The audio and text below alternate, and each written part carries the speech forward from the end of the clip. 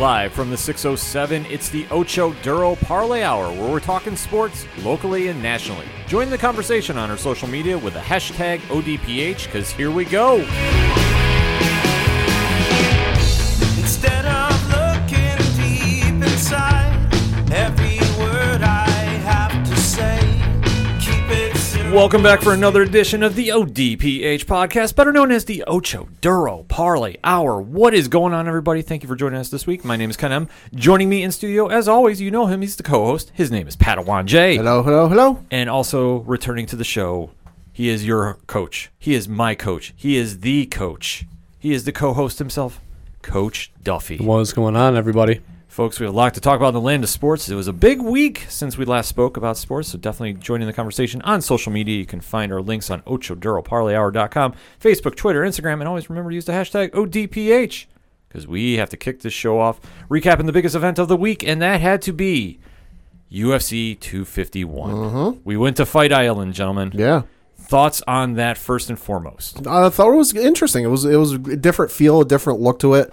And it felt a little odd, but not in a bad way. But overall, it was a good night of fights, I should say. Coach?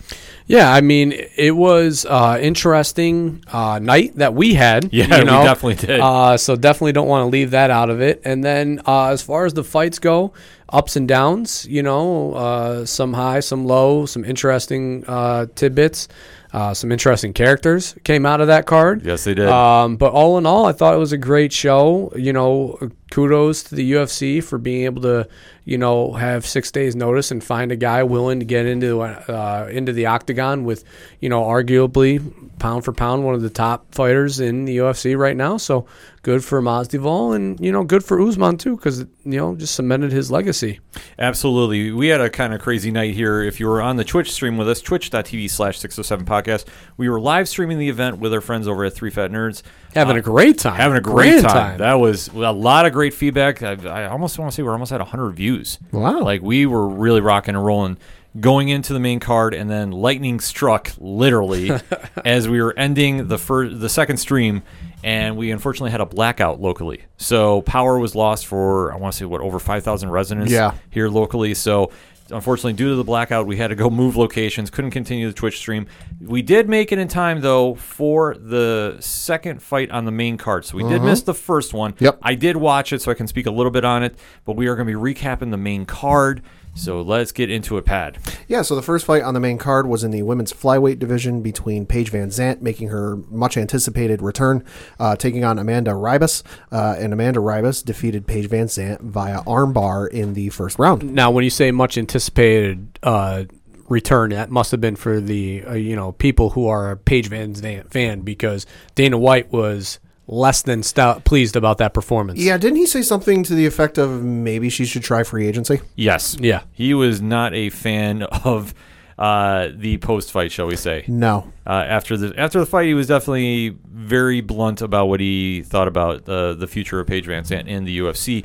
And Ribas looked great. I mean, obviously, submission in the first round, you can't go wrong with that. Oh, kudos to her. I mean, submission early on, that's great. Yeah, and for Paige Van Zant, who has, I will say, kind of a polarizing reaction with MMA fans. Yeah. Because she came in under a lot of hype.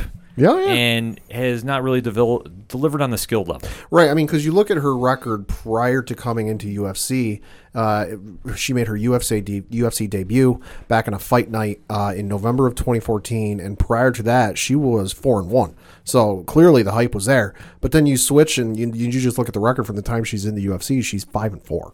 Yeah, so it definitely hasn't been the next big thing, shall we say, as Ronda Rousey was. Right. And the Brock Lesnar's. And, when we have a big hype fighters that come in. I mean, this is kind of along the same lines of Sage Northcutt, if you remember him. Yeah. That was supposed to be the next big dominant fighter in the divisions. And got knocked out his first fight. Yeah, I mean, Paige Van Zant has definitely not been that kind of fighter. No. I mean, is she a skilled fighter? Yes. Yeah. But is she on that same level as the elite fighters? No. Honestly, I don't think so. No. And Dana, like we said, was not holding anything back when he said, I think she should really try free agency. Because I know her contract is now officially up with the UFC, so where she goes from here is anybody's guess. But I don't expect to see her back in the UFC octagon anytime soon. No. Maybe a squared circle. You never know. You never know. So next fight up on the card. It was in the women's strawweight division between Rose Namajunas and Jessica Andrade, and Thug Rose won by split decision. Thoughts on this? Well, I mean, we'll talk about, earlier in the card, there was another split decision that was given to or was that later in the night, where the fighter had gotten a little more face abuse, and they had that was in the prelims. That was in the prelims. All right, and they had talked about, the judges obviously went with whoever sustained the most damage. Yeah.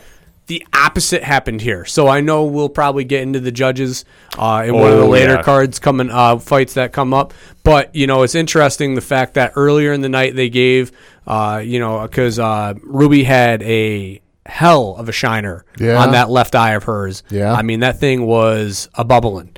That fight, I kind of was leading towards the opposite end of that. I didn't really think Ruby had done much to win the fight on a split decision, but, I mean, they don't leave it to the judges. Yeah. Yeah, it was one of the things, because earlier in the fight, the one you're talking about was the Slakov and Okay. Dos Anjos fight. Okay. Because that is the one that his face was already, it looked like he had a broken nose going yeah, into yeah, it. okay, the okay. prelims. And that is the one that he looked like he took the most damage, and then he got the decision. So when it came time for Rose and Andrade, Jessica Andrade, this was one that we were like, okay, how is this going to play out? Because Rose definitely was wearing the fight literally on her face, because Yeah. Andrade was landing with some shots left and right. And this was a rematch from their first time, where Rose really stuck to the game plan that was working in the first fight. She was sticking and moving, landing a lot of two-piece combos, and she was keeping Andrade at bay, which was smart, because when Andrade would get close, she started landing shots on her. Mm-hmm. And then second and third round, it definitely seemed like Rose was picking up her pace. She was working the angles. She was definitely landing shots and keeping the distance, because last time she got slammed for the knockout, she was making sure it didn't happen again. Yeah. I had this scored as a split decision in her favor, so I had no issue with this for the judging. Where she goes from here is anybody's guess. The strawweight division is going to be one to watch for the women's division. A lot of great fights they can mix and match going in the future. Mm-hmm. Next up on the card. Was in the bantamweight division between Peter Yan and Jose Aldo for the vacant bantamweight championship, where Peter Yan defeated Jose Aldo via TKO and punches. Should note this was in the 5th round, although arguably should have stopped a lot sooner. Yeah, absolutely, Coach. Yeah, I mean, Aldo was on his stomach, just taking blow after blow after blow. And, I mean, was he defending himself? Arguably one could say a little bit, well, I mean, he was moving around and skirmishing, and at one point he did roll off the cage and almost was able to get back up to his feet, although ultimately it wasn't. But at one point when those haymakers were coming in and you saw just the body just laying there, it was like, all right, enough is enough. I mean, that should have been the point where, after punch 3 or 4, that should have been stopped, but you got 5, 6, 7 in, and you're like, whoa. Yeah, there was a point in that fight towards the end of the fight, like you mentioned, where he's just landing blow after blow after blow, and Aldo's just turtling. He's not even effectively defending, like trying to get off of him and this and that. He's literally just covering his head as he lays there.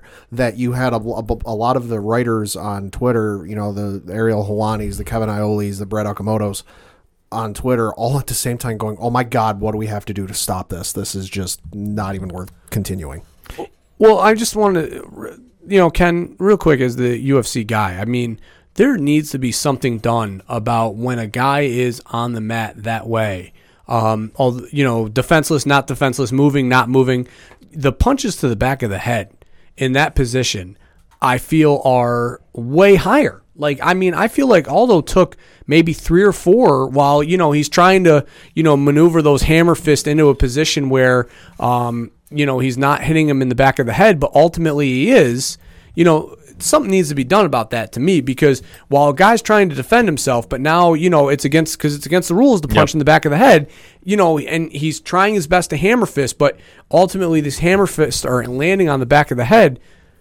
How is that fair for Aldo to try and maneuver out of that when he's got to deal with that now? It's a tricky line. It's tough. I'll be fully honest about this.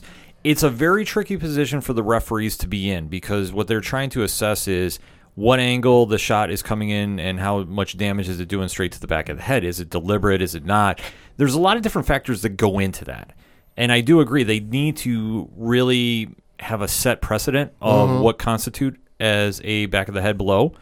I think they are going to be looking into it a little bit more so with this fight. I mean, there has been worse case scenarios than this. I will say that. Sure. Yeah. Oh yeah. But- I mean, but- but I just No, no. this was because the whole time we were watching this, I'm thinking while Aldo was taking those hammer fists and some of them are landing him in the back of the head, and it's like, well, I mean, what the hell is he to do? Because now while he's trying to cover up, now he's not able. He's got to watch for the back of his head because those aren't being stopped. Yeah, and I agree with you. It's a tricky area to try figuring out because it ultimately, in my opinion, comes down to the referee's discretion. Sure. And it's a scary thing when a referee is not in a good position to see where the blows are hitting. Yeah. See, that is one thing I know a lot of times you'll notice referees will stay in one position. Right. Because they're trying to look for a tap or a verbal stop or a verbal, I quit. What they should try doing is maneuvering maybe a little bit more. Right. Like I'm not saying go make like a full circle around. But be active. Be an athlete in there. I gotta say, I was also having flashbacks of John Jones, Matt Hamill, back in 2009 when John was just absolutely beating the shit out of Matt Hamill. Go back and watch that footage to where the point where John looked at the ref. I forget who the ref was. He looked at it. He's like, "Stop it." He's it like, Mario Yamasaki? He looked at the ref and I went, think it was. He looked at the ref and basically looked at him and was like, "What more do I have to do?" I was having the deja vu with this fight because no respect to Jose Aldo, one of the best fighters there is, he wasn't doing shit. No. And he's on the ground turtling up, and Peter Yan's just beating the holy hell out of him. And And I'm I'm not- like, call the fight here. And I'm not taking away anything from Yen's performance, certainly, absolutely because not. No, no. dissected him. I'm just saying from the standpoint of in other instances, this is not the first time that a guy's been on his stomach trying to maneuver to get his way back, but punches to the back of the head fucking hurt. Oh, absolutely. That shit hurts. So you take these and you sustain these blows,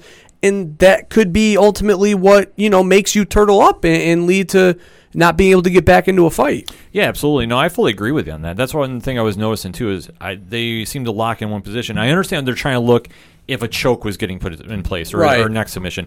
There isn't. If you're raining shots, I understand you're trying to see what the fight's doing and see if the fighter's trying to tap. But you also should just, as you're doing it, kind of glance up a little more. And I think that's one thing they didn't do in this fight. Not saying it was the deterrent, but no. But I agree with you though. I think it's something they need to look at. And it's tough too because they were up at this point against the cage. Yes. So I mean, for him to be able to sweep across, the only way for him to actively be able to do it is to come around the fighters. Which when you're shuffling aside, now you're lined up and you're almost like a batter pitcher or a batter catcher umpire type, behind each other. You can't see that choke coming. So that's a dangerous position. So unless you really scoot across, it's tough. It's one area that they're going to definitely, like I say, they need to take a look at. I don't want them to have a referee on the outside of the cage looking in because I think I think that kind of complexes a lot that goes on to the fight. And like I say, it's something that I know they're going to try working at because I imagine this seems to be, I don't want to say a growing problem, but it's a very noticeable problem. I just had the idea though of an outside ref, and I think the only instance where if they do an outside ref where maybe the outside ref can kind of jump in is have the outside ref there, so that frees up the inside ref to go around and really keep an eye on things. So that way the outside ref can stay there, and if the ref is if I'm on one side being the ref and the outside ref's on the other side, I can move around and I keep going. That outside ref, if he sees a tap and I'm not on the right side, that outside ref can go tap tap tap. And particularly, this might work when they're against the cage. Yeah. So just have it so that the outside ref can't call anything else. But if he's there for saying, hey, he's tapping, then that kind of frees up the ref to move around and kind of really get a good look at things. It wouldn't be a bad idea, but like I say, the only thing that you're going to get into the, kind of a gray area, so to speak. Right. Well, Yen's in a tough position too because while Aldo's moving his head, he's trying to land blows because he has to show that he's working. Otherwise, they're going to stand up. So it's not fair to him either. It's just it's a tough predicament for both positions or all three positions because it's just the way the fight game goes. Oh, it's just, I wish that in some way that the fighter could be on the bottom could be protected a little bit more from sustaining those blows to the back of the head. No, it's a great argument. I don't fault that at all. Like I said, you fall into a gray area, though, of where is too much refereeing involved. Because as we're going to get into for the next fight, when we're talking about multiple judges, what are they looking at? Yeah. That could be the argument against it. But I do think, though, if they had somebody on the outside of the cage watching that or, assign different areas that they should be watching for ground opponents and ground attacks, that might be an area if this continues. But like I say, it's becoming more of a noticeable problem, at least in the past 6 months, I'll say. Yeah. But for this fight, though, Peter Yan and Jose Aldo stepping down to 135, I've said this multiple times, I'll say it again. I don't really like him at 135. I think the weight cut definitely throws him off, and it definitely looked it in this one, because the one area that I thought he struggled was when we got to the deep rounds. Like, Peter Yan won the first round decisively, no question about that. Aldo did bounce back, though, and had better striking. They both started doing a lot of body shots, which was one very telling point of this fight. In the third round, though, it was very close. I thought Aldo was winning the round, but later Yan started turning it on. The fourth round was all Peter Yan. No question about that. The body shots took him out. Or some of those, yeah, some of those were just I think it's even worse because there's no audience and you can't hear a crowd, because some of those sounds coming from those body shots were just awful. That you knew Aldo was finished. He should have been finished in that round. The fact it got to the fifth, he had nothing left, and he was a defeated fighter. I think a lot of it, though, as Coach touched upon, was back of the head shots. I think we're starting to wear a little bit. Was it the complete factor in this fight? No, absolutely not. Yan just was a better fighter, and that's why he won. That's why Aldo at this stage, I think, should go back up to 155. I don't like him at 135.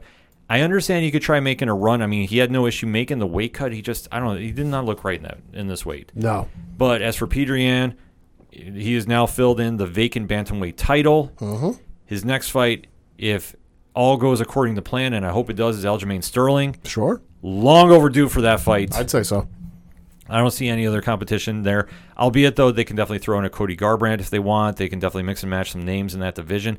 The bantamweight is getting a lot stronger for a division, which is good. I think so they need it. The more parity you have in a division makes it a stronger one. As we're going to see as we go up to the next fight, which had the most controversy. Yep. And I definitely want to get the panel's opinion on this one.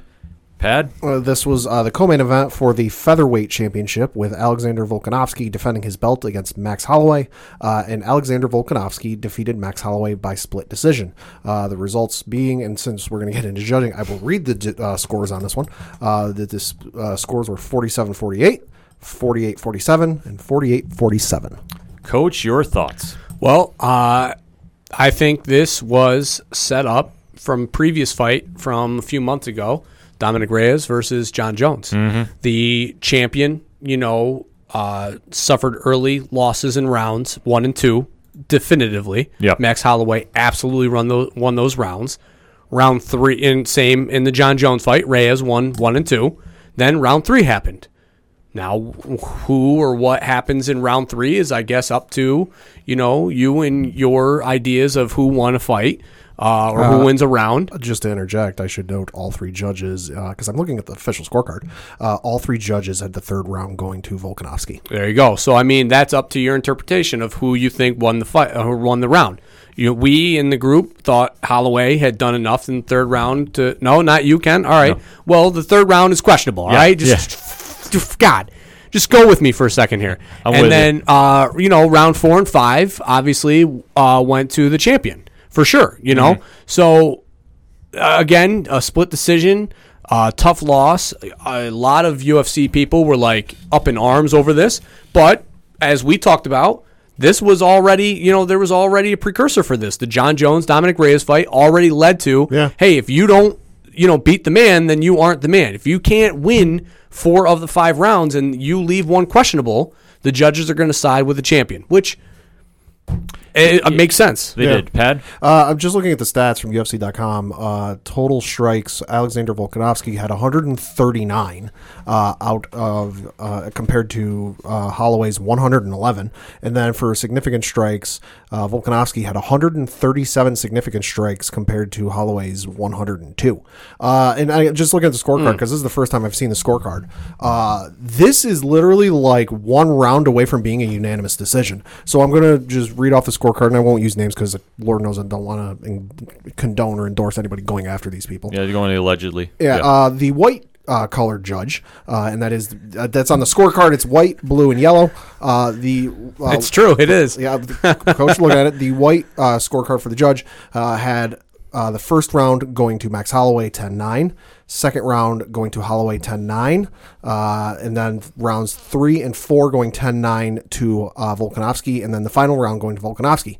The only difference, just to shorten this up, in this is the second judge gave the final round to Holloway. Outside that, everything else is identical.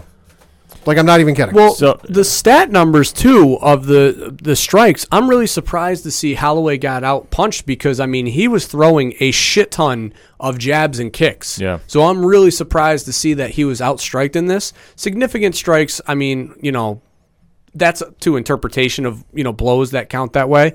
But, yeah, I'm really surprised because those early 2 rounds, he was landing a shit ton of kicks and jabs. Round 3, yeah.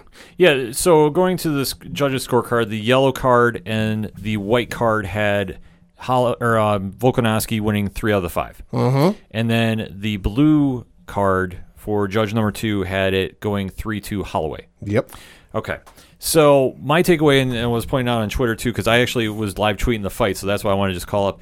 Because I even said for the third round, I said, it's a close round. It's a coin flip, giving this one to the champ, but I could see this going Max's way as well. Okay, so I wasn't wrong in my thought process. No, but we had agreed that the third round could have been for Holloway. It definitely could have been. That's why I just want to clarify. Yeah. It definitely could have been, and that's why you're seeing so much. I don't want to say outrage because that's not the right word. You're just seeing controversy. You're seeing the complaining and the groaning. I mean, Holloway said himself that he didn't do enough to win. So, I mean, in itself. Just looking at the stats for round 3 in specific, and it's not super in-depth on stats for the UFC's website.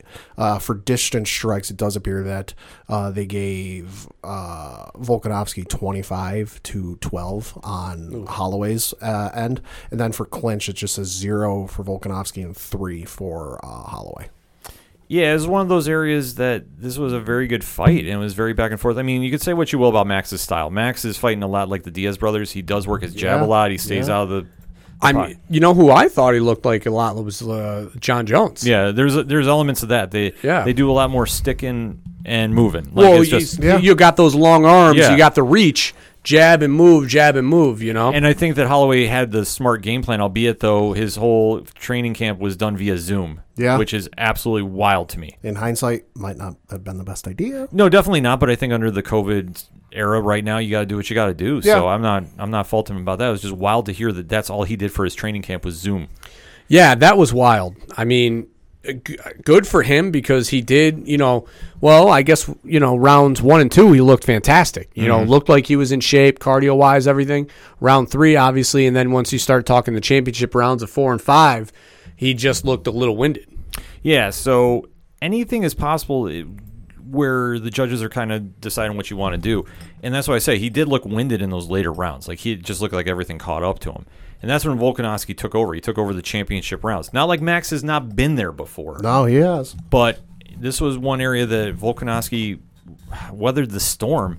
And like I said, that third round, it was so back and forth. I mean, that was your deciding championship round. Mm-hmm. I think that if you tried saying the Max didn't win 1 and 2, I think there's an issue. I would really have with that. And Volkanovski dominated the last 2 rounds. Oh, yeah. So that being said, where do you go from here with Volkanovski and where do you go with Max? That's your question you got to ask. For Max, I think it's a little tougher question now because you could do an immediate rematch, maybe, ? Because Dana White has been very vocal. He thought the judging was awful in this one. He said, and I don't think it was him, but I think other MMA media has been saying it was highway robbery. Like, it was just, I saw a couple tweets like that. So you could make that argument. There is, tomorrow as we're recording, a UFC card over in Fight Island, Yas Island, and it's Qatar versus Ig. The winner could go fight Max. And I think that would make a lot of sense, too.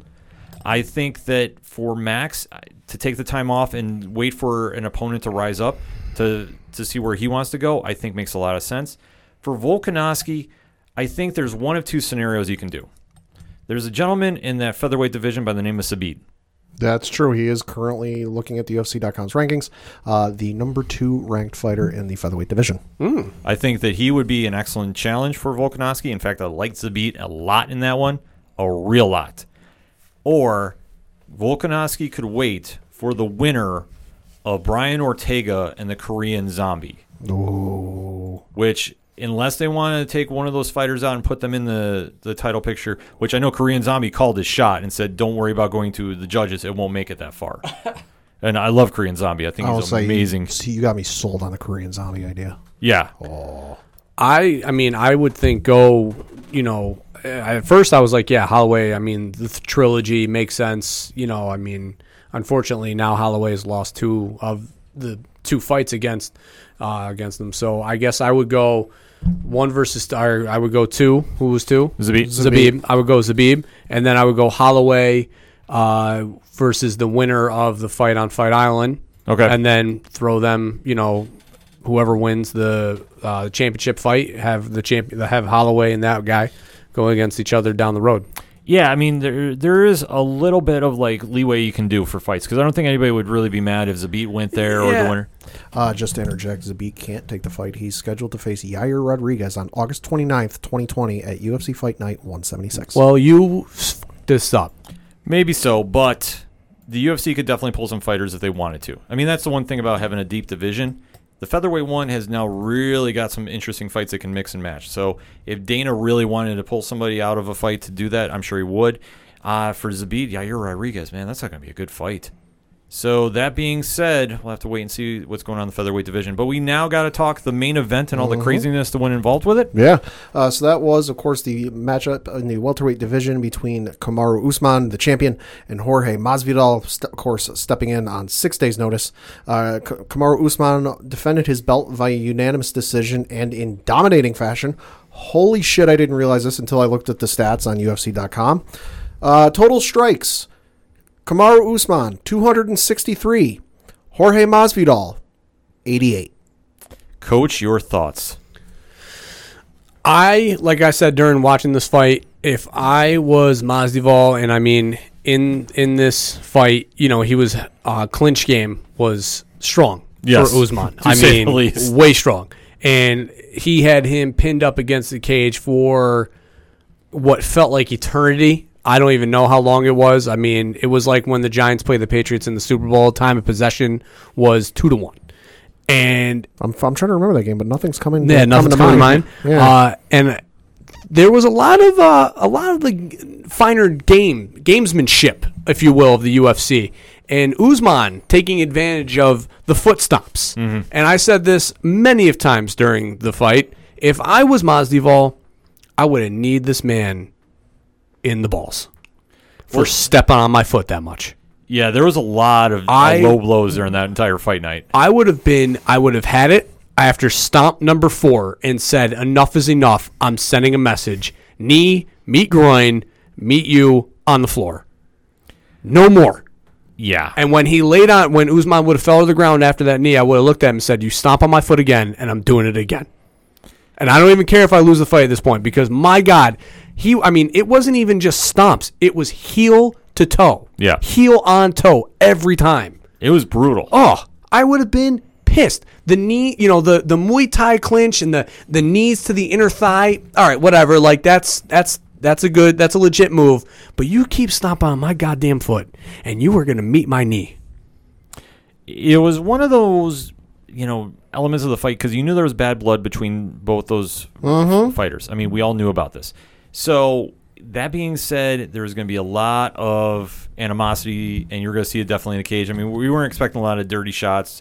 But I'm just saying what I would have done. I would have sent a message. And especially because the whole history of this fight with Masvidal jumping in 6 days' notice because Gilbert Burns tested positive for COVID, so he had to get removed from the fight. This is the fight that was originally planned way back when, so the UFC worked the deal out with Masvidal on a new deal. I don't know the details of it. But back that truck up. But they definitely backed up a lot of money for him, and looking at the pay-per-view numbers for this card, 1.3 million buys, which is Conor McGregor, Brock Lesnar, Ronda Rousey level. That being said, we were waiting to see what was going to happen here with Masvidal. Obviously, a lot of hype behind him. He's won a lot of fans over. And take nothing away from Kamaru Usman, who gave a dominating performance on Colby Covington, which has now definitely made him a very, very exciting fighter to watch. But this fight, though, wasn't so exciting. It was a lot more of Usman using his game plan of wrestling to really stop Masvidal striking.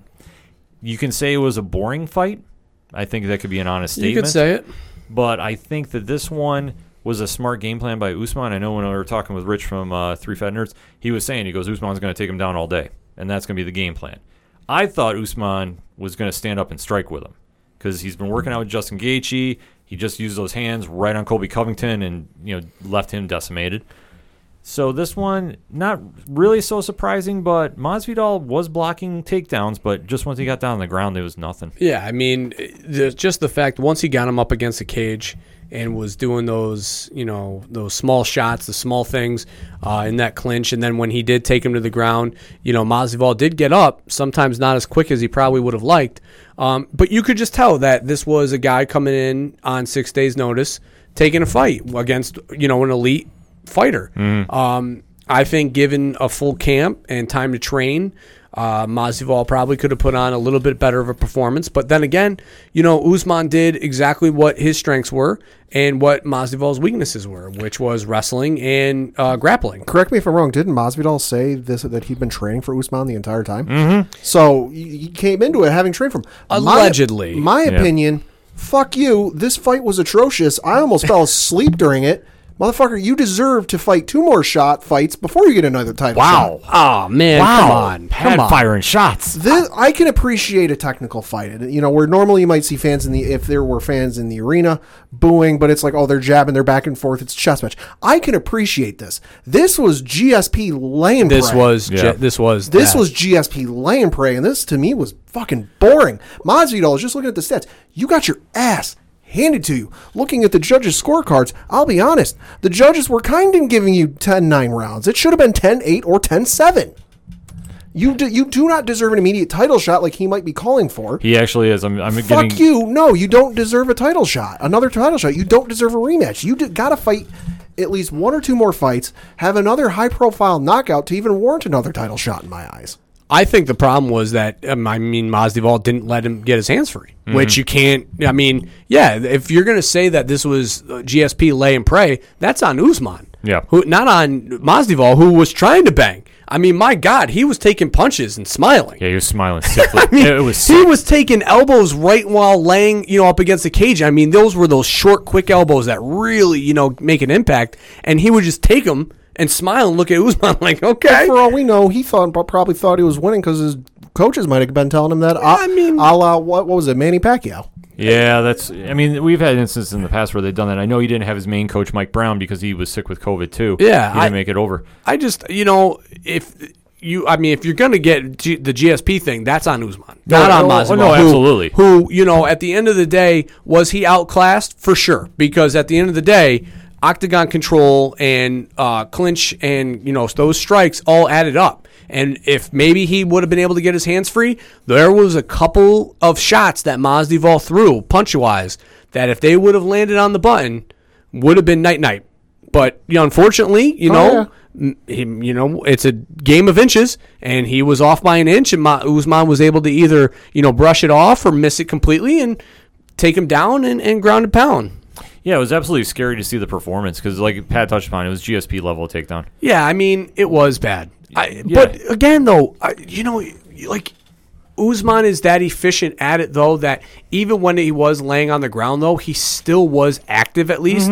GSP, though, he would get on the ground. And you want to talk about, needing to stay in control and active while laying on the ground and moving and showing control. That would just be him, flopping around, getting inside control, then mounting, then side control again, all that garbage. Usman was able to still land significant blows on the ground. It's just Masvidal's a nut and would smile after taking them. Yeah, he was definitely ready for this. And I think this one is definitely going to be remembered for a lot of different reasons. Obviously, Masvidal taking the fight on 6 days' notice has elevated his stock a lot with fans.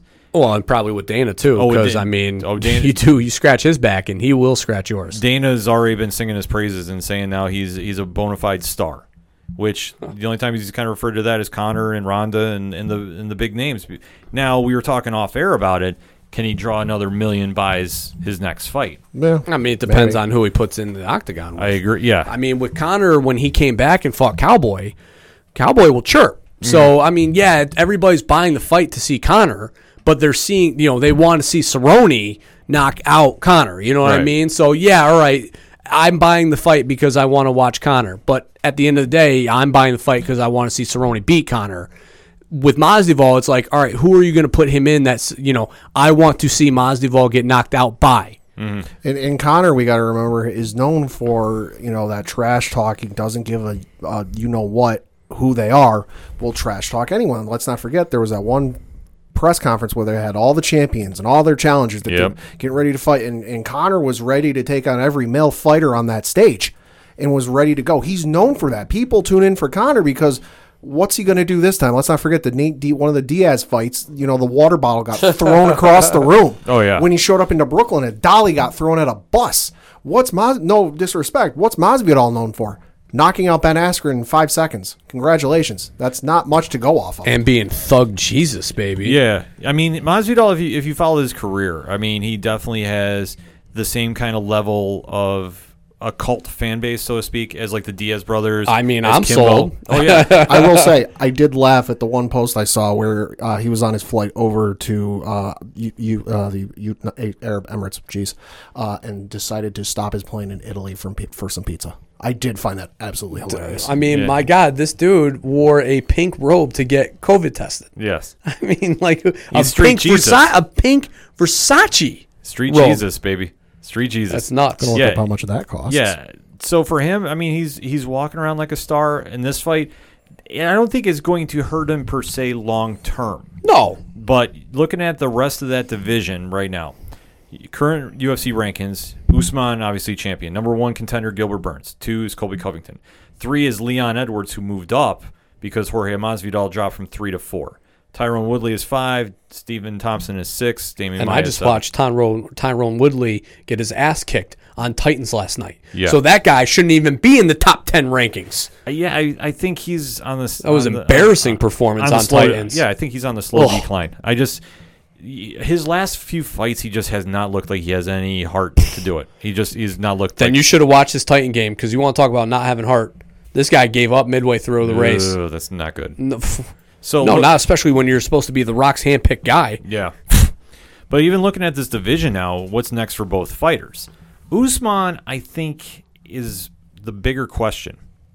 Because Masvidal, I got a couple different theories for. But let me ask you, who do you think is next for Usman? I mean, I guess you got to go too. Again, I like the rankings. I go with rankings. Okay. Pad? I'm looking up the rankings as we come back to me. So 1 is Gilbert Burns, who should get the next title fight unless there is some talk. I know Ariel Helwani was talking, maybe doing some fantasy matchmaking, and I actually like this idea better, is Gilbert Burns fights Leon Edwards. It's 1 in 3. Okay. Winner gets Usman. Colby Covington, I know is number 2, but I don't think that the first fight warrants a quick rematch like that. I think Colby should go fight somebody first, and then if he wins, then you can talk about it. I'll tell you where you stick Covington is with Masvidal. And Masvidal does not want to fight him. He says it's nothing for his career. Ooh. He's kind of brushed it off now, but I think that fight would be box office. Oh my God! You want to talk? I mean, the animosity that Usman and Masvidal had before this. Talk about that. I mean, Covington and Masvidal go way back. Yeah, I think that's like a Tito Ortiz, Chuck Liddell hatred right there. Oh, absolutely. And I think because Colby, I don't believe is at their camp anymore. I don't know where he's training out of right now. It would just add to more of the drama right there, and I think that would sell a lot. I'd love to see that. I know Masvidal was not. I just looked up where he's training. According to Wikipedia, it is Colby Covington Incorporated. Yeah, and I believe that because love him or hate him, and it's more the latter than the former. Colby is not exactly well liked right now. No. And he's definitely, I want to say, the anti-Conor because when he cuts promos, a lot of people don't like them.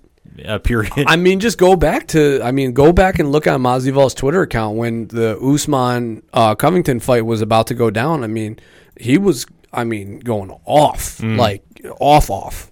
Yeah. So this one could definitely be a lot of box office. I like this idea. I also like another idea more, and that is run it back for the BMF title. Okay. Nate Diaz, Masvidal, too.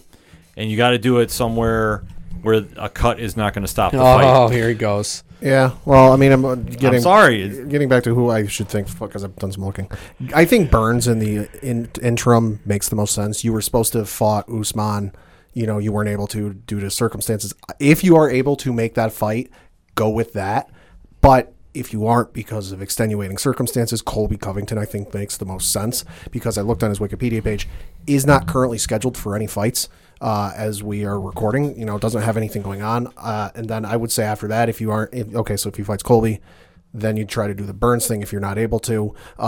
Leon Edwards was supposed to face Tyron Woodley back in March, but because of restrictions related to the C-19, they had to withdraw from the event as it was meant to be moved from London to the U.S., and the event was subsequently postponed indefinitely. So I would say this: do Kamaru versus either Burns or Colby, whoever you're able to plug in there. Then run that Woodley-Leon Edwards fight, and whoever wins that gets up Usman after that. That would be interesting. Bringing that up with Edwards and Woodley, if they want to rebook that fight, I think Edwards would run right through Woodley right now. Quite possible. I hate saying it, but it's It's on Hulu. Go back and watch. It was abysmal.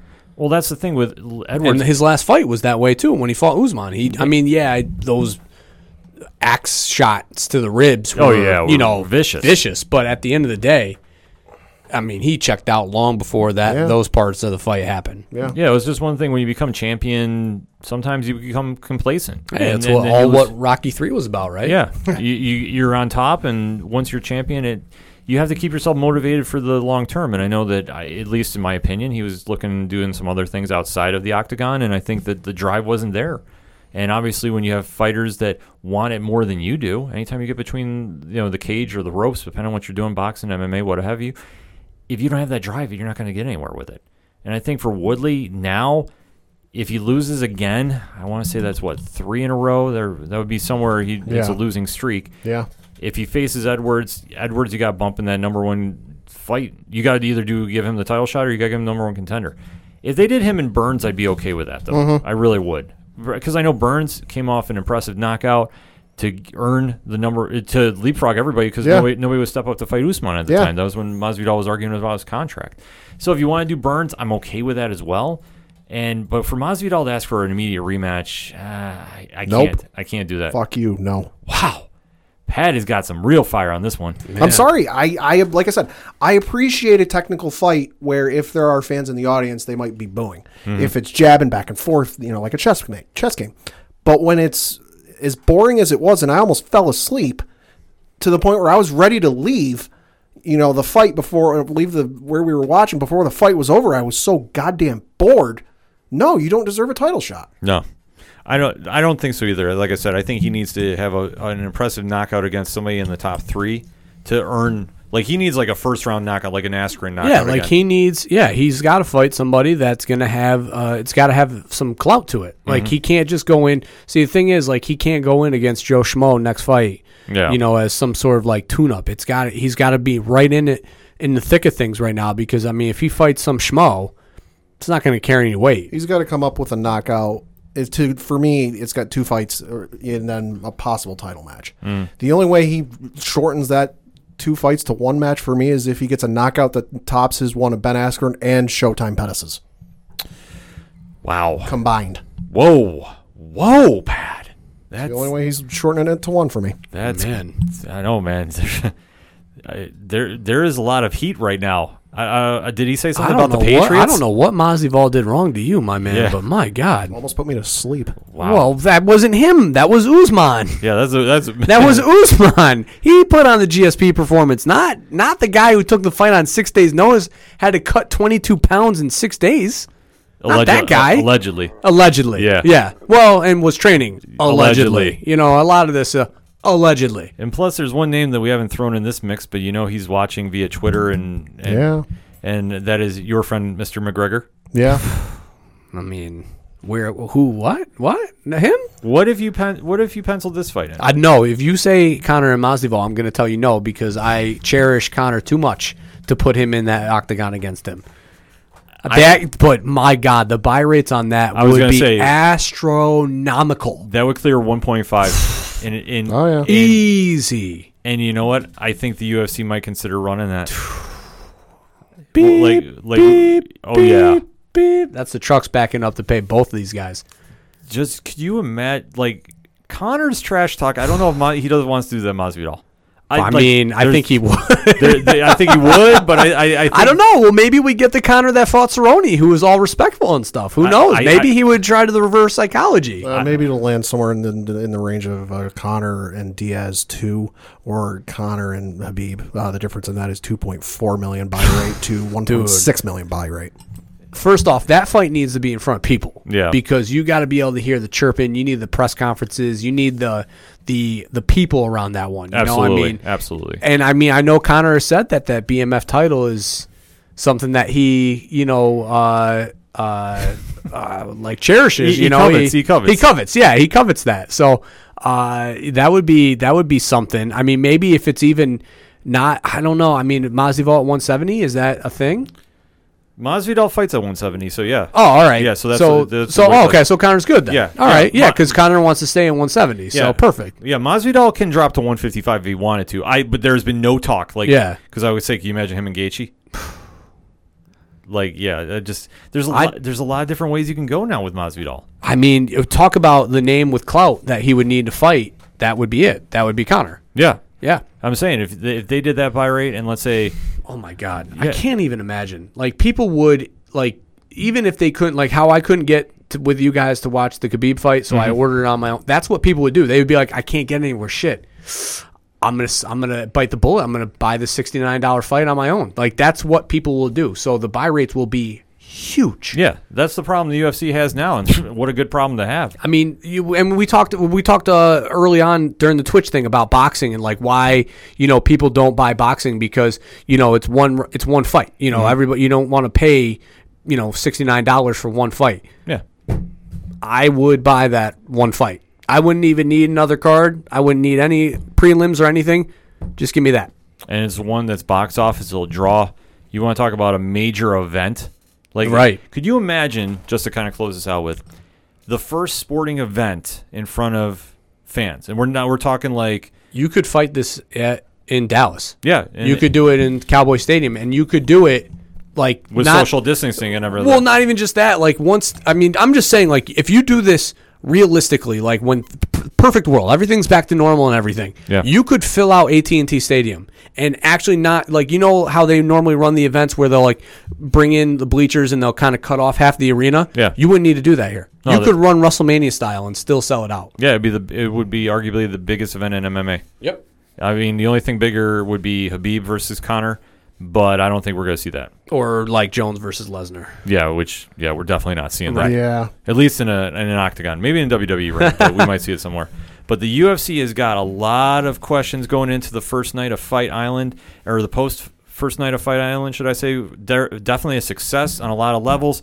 Definitely some headlines generating out of that. I know they got another fight card scheduled this Wednesday. I believe one the following Saturday. This coming Saturday. Yeah, 4 fights coming up in the next 2 weeks, so definitely get excited about that. But hit us up on that hashtag ODPH. What was your takeaways from UFC 251? We definitely want to have that conversation. We're going to take a quick break. We'll be right back. Well, hello there. I'm Brian Wayne, host of the Cheers to Comics podcast, and I'm here to bring you the ultimate comic book podcast for readers and lovers and collectors of all levels. Whether you're trying to get caught up on last week's books or you're just looking to check out the latest interview with the latest creator, this is the podcast for you. So, if you're looking for a comic book show that doesn't stray away from the topic and you're looking to get an insight from a true fan and lover of this industry, then tune into the Cheers to Comics podcast 3 times a week as I, Brian Wayne, raise a glass to this wonderful, wonderful industry that is comics. Cheers.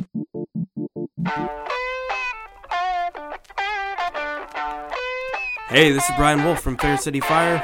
You are listening to ODPH, the greatest podcast in Binghamton. Woo!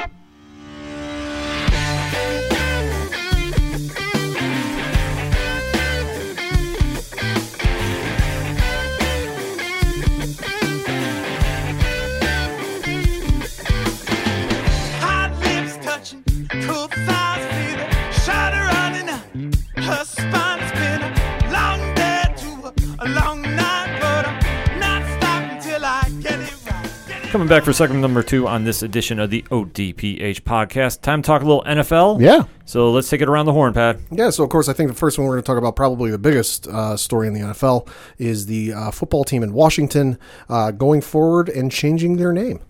Yeah, long overdue in my opinion. Yeah, definitely. So as we stand recording right now, there is no replacement name officially announced. No, and there might be a slight hitch with that because a lot of names that people are throwing around as ideas, a good portion of those have been claimed in trademark by some realtor in Virginia.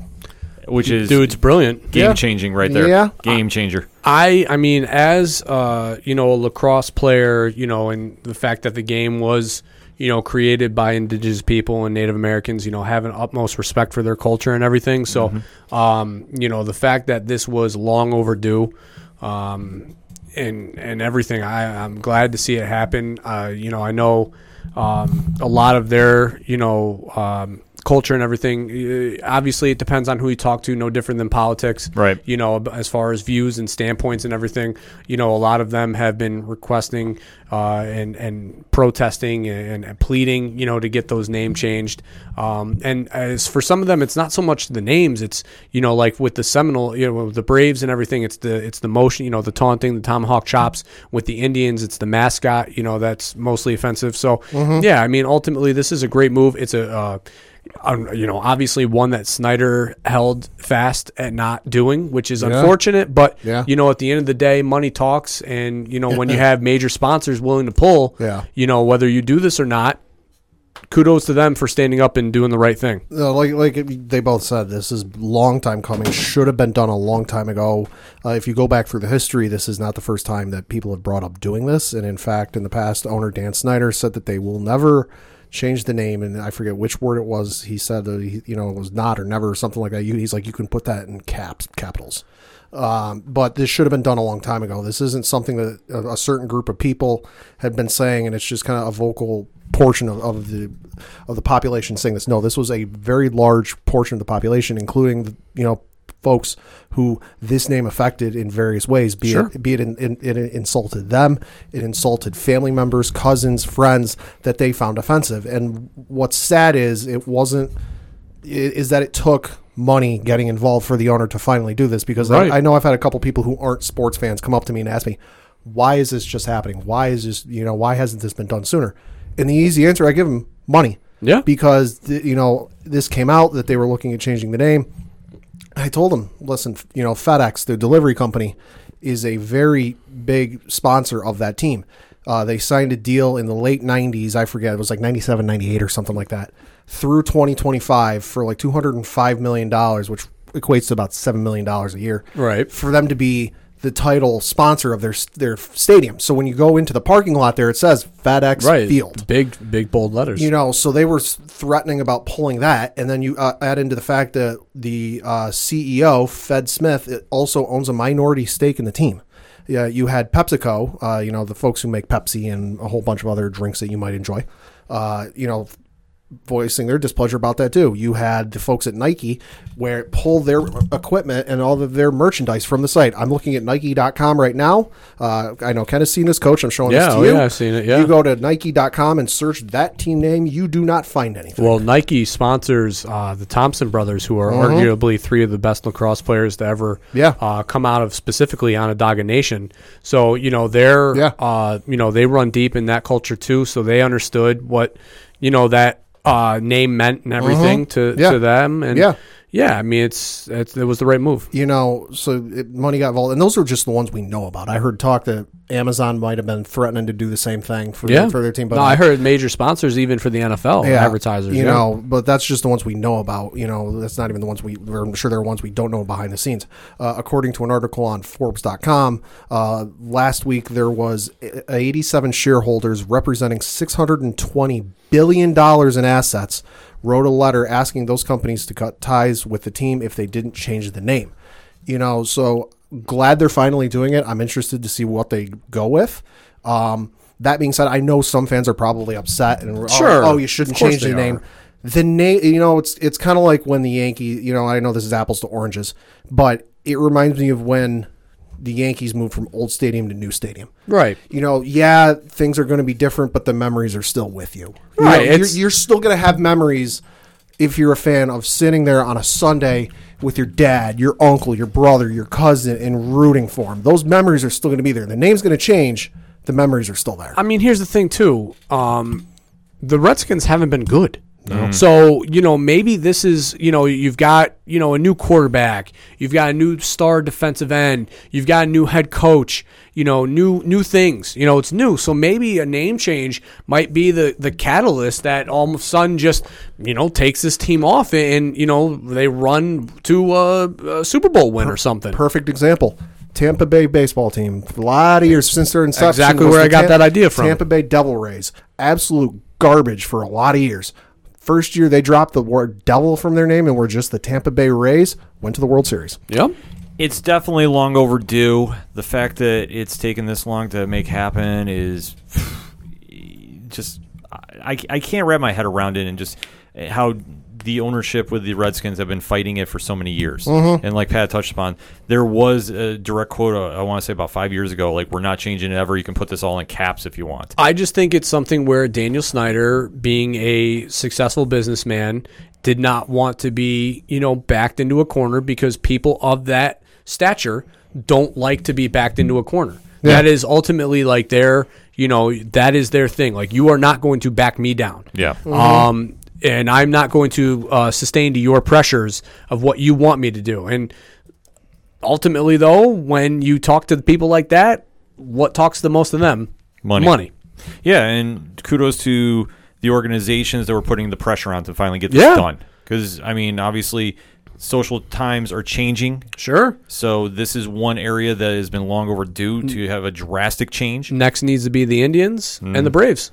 Well, thing with the Braves, and you bring this up, there was an article that came out yesterday from a couple days ago from ESPN regarding the Braves. They said they're not going to change the name, but they are looking at their CHOP celebration. There we go. The quotes saying from the Braves says, quote, "The Atlanta Braves honors, respects, and values the Native American community. As an organization, we have always drawn strength from our diversity and respect for everyone. That will never change. We have had an active and supportive relationship with the Native American community for many years. Last fall, we furthered this relationship and pledged to meet and listen to Native American and tribal leaders from many areas, including the Eastern Band of the Cherokees in North Carolina. As a result, we formed a cultural working relationship with the EBCI and have also formed a Native American working group with a diverse collection of other tribal leaders to collaborate on matters related to culture, education, outreach, and recognition on an ongoing basis. Through our conversations, changing the name of the Braves is not under consideration or deemed necessary. We have great respect and reverence for our name, and the Native American communities that have held meaningful relationship with us do as well. We will always be the Atlanta Braves.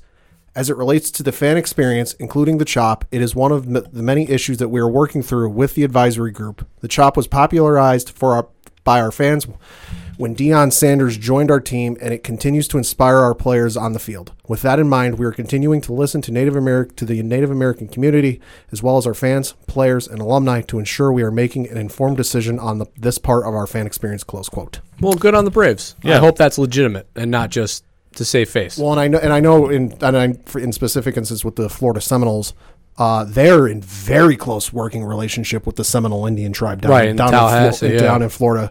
So much so that they don't do anything in regards to that school, the look, or the mascot without consulting the Seminoles. Well, back in the article I was reading, I think it was like 2004, 2005. The NCAA looked at stepping in and getting the name changed. Yeah. The tribal council for the Florida Seminoles tribal group unanimously voted that, hey, this is okay. They can keep the name. And I know in another instance, a couple of years ago, when the Florida Seminoles were looking at changing their uniforms, just the way they looked, they consulted the tribe with that. They didn't have to, but they kept the tribe involved. They don't do anything at that school without the tribe being involved. Well, I believe the head, Seminole, the mascot, is actually a Seminole. Yes. The headdress I've is heard an that as well, actual too, yeah. is headwear from their tribe. So yeah, I mean, I never the Seminole the Braves thing was always the CHOP. I knew that was always the issue. Yeah. And if I'm not mistaken, I want to say there was at least one postseason or one instance in the last 10 years or so where they didn't do it. Or, like, they didn't play the music and they didn't want the fans to do it. I forget the specifics. Okay. Yeah, no, I remember that too as well, Pat, because that's been something they've been trying to get rid of, and obviously this is going to take some more steps to do that. Yeah. as well, Yeah. which I think is a step in the right direction. Yeah. And I'm applauding the organizations that are starting to take this. For Washington, like I said, just the fact they took your advertisers to kick you in the ass to do this, long overdue, but at least it's getting done. Yeah. And like I say, whatever the name is going to be, like I put out there, I think it should be the Warriors. Washington Warriors. Warriors would be good. I know. That'd probably be the smoothest transition Yeah. as far as Yeah. logo and colors and Yeah. everything. I know the other name that's been thrown out is the Washington Generals, which I know the Globetrotters currently own the rights to that name, but the Globetrotters have said they're willing to sell them the name if the team is interested. Yeah, so I expect we'll hear something about in the near future about the official name change, and probably when logos are designed. Season's coming up soon. They might want to get moving. Oh, They got rollout jerseys, merchandise. This will be fast track, so obviously, like I say, step in the right direction. So finally, this is getting done. So that being said, though, we do have some more football news to talk about. Yeah. So big contracts have been signed. Good Lord. Not as big as last week's Patrick Mahomes deal. Which, Coach, let me get your take because I know you weren't in studio. I mean, you got to pay the man. I mean, you can't let that go. I mean, it's not like, he didn't just come off of a terrific Super Bowl performance and arguably revolutionized the quarterback position from a playing standpoint. I mean, So I'm a member of the Madden 99 club. yeah, I mean, he obviously he has tremendous weapons around him, and Andy Reid has cultivated an offense that certainly works in his favor, which good for Andy Reid because, I mean, for a long time it was the West Coast or bust for him, Yeah. and he has since changed that, so good for Andy Reid. You helped Patrick Mahomes get paid. And to the teams that didn't draft Mahomes, looking at you, Chicago Bears, you must feel silly. Yeah. Yeah, I know. I've heard a lot because the Bills are the ones who traded the draft pick Right. for Mahomes. But we got Josh Allen, so I'm happy with that. Yeah. Yeah, I mean, I yeah. would be happy too.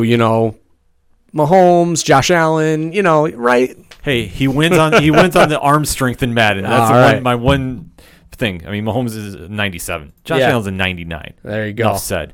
But the Chiefs also added to their lineup as well. So somewhere along the lines, they still had cap room. Yeah, how? I have no goddamn idea. I mean, their GM is structuring these deals flawlessly. I would say the finance department might want to get a pay raise because considering the fact that they just signed Patrick Mahomes to that mega deal and everyone was going, wait, how did they have this money? We thought they had like $13 left in their cap space, and even less so after Patrick Mahomes.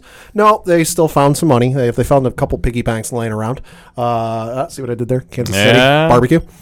They signed star defensive tackle Chris Jones to a 4-year deal worth up to $85 million. Thoughts on that, Coach?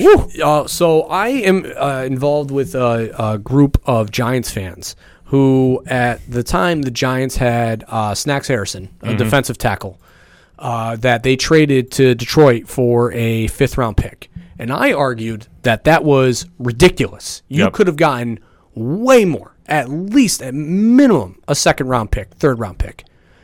Then the next year, they go out and they draft Joseph out of Clemson, a defensive tackle in the 1st round. Again, in that group, defensive tackles don't mean anything. Yeah, right. That's why they took one in the 1st round. I will say, again, now with this signing, defensive tackles in the NFL today are one of the most important positions because pressure up the middle is one of the most important things as far as a pass rush that you can get. And not only to mention the pass rushing, but when you get a guy who can plug the middle and stop a run game, that is a game-changing defensive tackle. And that's what they have here. You look at teams right now that are built to win. And again, I will go back to what the Giants did successfully. When you rush the passer, you win games. When you can hit the quarterback, you win games. That is what Kansas City is building this defense on, and that's why, they paid him. Yeah, it made perfect sense. And like I said, Kansas City's building for a long run now. They're already be having some fun issues in terms of cap space in a couple of years. Looking at Spotrac.com, 2022 was the first year you really run into some issues. Patrick Mahomes is giving them a cap hit of just about $31.5 million. Frank Clark, their defensive end, is going to be giving them a cap hit just north of $26 million. Tyreek Hill is going to be giving them a cap hit of just over $20.6 million. Good freaking Lord. So there's three guys. You got $70 million tied up in. The window is going to be very tight for Kansas City, but I mean, yeah, they obviously. I mean, I think that they're hedging their idea on that Mahomes can, lead players to be, elevated. That he will elevate the team.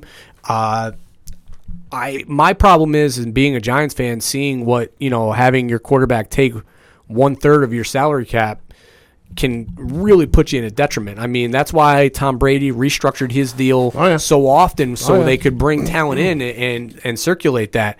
You look at when the Giants signed Eli to that deal, they lost a lot of talented players in free agency because they just didn't have the cap space. Yeah. So it will be interesting to see what they do in 3 years from now when that, bottleneck gets a little tighter, but the next 3 years look pretty good. I'll just wait till 2023. There's only 3 players listed on their breakdown for their cap space. That would be Patrick Mahomes, Frank Clark, and then their kicker, Harrison Butker. Patrick Mahomes is giving them a cap hit of $42.4 million. Frank Clark, $27.8 million. And then Harrison Butker, $4.4 million in cap hits. So right there, 3 individuals, you got a little over $74.6 million in cap hit. Good Lord. They're going to have a lot of moves to do in the future, but for right now, they're looking good. Yeah. I mean, obviously, Tyreek Hill's, aging. Sammy Watkins obviously is not long-term plans. No. Travis Kelce is going to have to get paid. Yeah. I can't remember their left tackle that made the Pro Bowl this past season. He's going to have to get paid. So, yeah, I mean, they've got some names. And then a defensive end, same thing. I mean, they've got, Honey Badger back there who arguably was what helped turn around that defense with Steve Spagnuolo. So you're going to have to figure out a way to pay him. And, it will be interesting in 3 years to see what they do. But Mahomes had to get paid first, and that was taken care of. Yeah, absolutely. So Kansas City doing some moves. Not the only team, though, this week, as there was a big deal that's getting finalized out in Cleveland. Yeah, so according to sources, the Cleveland Browns are finalizing a massive 5-year contract extension for their star Myles Garrett, which for a 5-year deal worth an estimated $125 million. Thoughts on that, Coach? I mean, pass rushing wins games. Yeah. That's what that shows me. I mean, I don't know if Myles Garrett has arguably been worth that kind of money necessarily. I mean, he's had some performances, but $125 million over 5 years is a lot to invest in a defensive end that will be turning 32, I think, at the point of this deal ends. Yeah, so he's 24 years old. 29, okay. He's expected to sign the contract on Wednesday, pending a physical.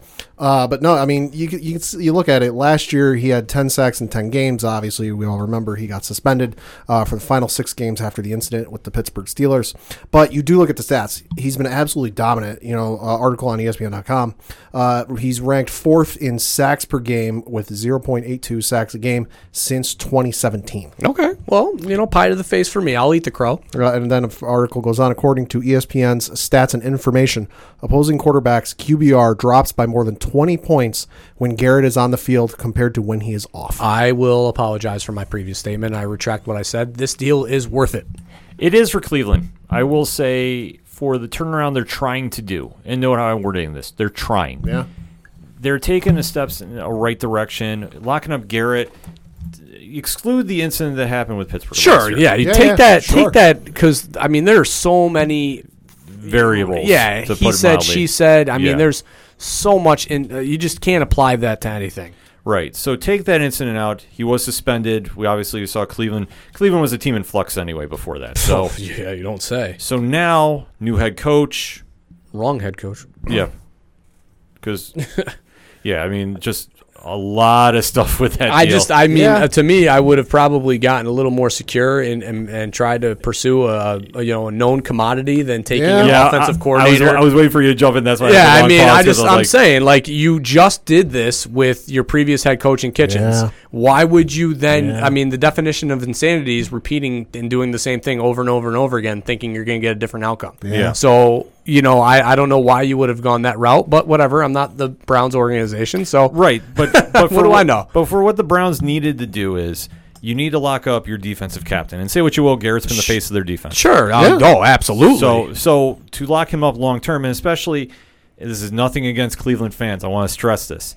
but to have a player that wants to be there, Right. to turn things around, I think that is a huge, huge move. No, the culture right now, although it is Tumultuous. yeah, I mean there is some peaks and some valleys. Yeah, it's rocky at best. But to establish some sort of player want to be there, a Baker Mayfield who always has the chip on his shoulder and always is willing to throw it in the face of somebody else, and Myles Garrett wanting to be there, wanting to lead this organization, I think is the most important thing, because when you have guys like that, sure, you've got your personalities in Odell Beckham and Jarvis Landry and whatever. You throw them into the mix too, because sometimes, their playmaking can outweigh, some of the other circumstances. But when you got those two guys and you can build a locker room around that type of leadership and ideology of it's us against them, that is what helps turn teams around. Well, and it just makes sense for them to start focusing on defense. They've been working on getting their offense back to some semblance of decency for so many years that you finally got it at a point where, on paper, looks pretty good. I mean, last year, yeah. Looks pretty good. Now that you got the offense in a place you might like it, start working on your defense, and you'll have a pretty good-looking football team. Yeah, I mean, they've got Olivier Vernon on the other side, who had a bounce-back year last year after being traded from the Giants, and they've got a pretty damn good secondary, and, linebackers that can be in the mix. So, obviously, again, I will say what I said previously. If they had a little more of fundamental or just structure at the head coaching position, a known commodity, I would think that this team could be on the verge of a Super Bowl run. I agree. I mean, obviously you got to beat Kansas City first, but it's right there for the taking. But that's the one thing, because one thing we always touch upon is after you win a championship, how motivated are you to repeat? Right. Patrick Mahomes just got paid. Not saying he's not going to be motivated, but let's be honest. If he doesn't put up the same crazy stat lines he was doing, right, but he still gets into the playoffs, it's still a win for him. For Cleveland, who has been desperate to turn this franchise around, they need to really step up and really make an impact. They have to get to the playoffs. They have way too much talent on both sides of the ball to be Atlanta of the AFC. Yeah, I mean, just last year was so we were doing our picks and we said it was – on paper, they look tremendous. Yeah. They can easily win the AFC North. Mm-hmm. What will their head coaching position look like? That was our question mark. Yeah. And obviously, it was a pretty good question mark because where they are right now. Yeah. But, yeah, again, I would say going into this year, especially with, Baltimore, offensively they're dynamic and, Jackson really, is a hell of a quarterback and everything, but they've shown that he has limitations as far as being able to win games using his arm strength. I would put Cleveland still in the mix. Mm-hmm. Just their coaching. Yeah, it's going to be the biggest playmaker for them. Is how well does his coaching staff deal? How does Baker Mayfield adjust? Because we saw he was struggling. He was struggling. That's another thing. I mean, 3 head coaches in 3 years, 3 systems in 3 years. Yeah. I mean, I know that Kitchens obviously was the offensive coordinator, took over as the head coach, so it makes it a little smoother a transition. But that's still, I mean, you see what happens to young quarterbacks that have that happen.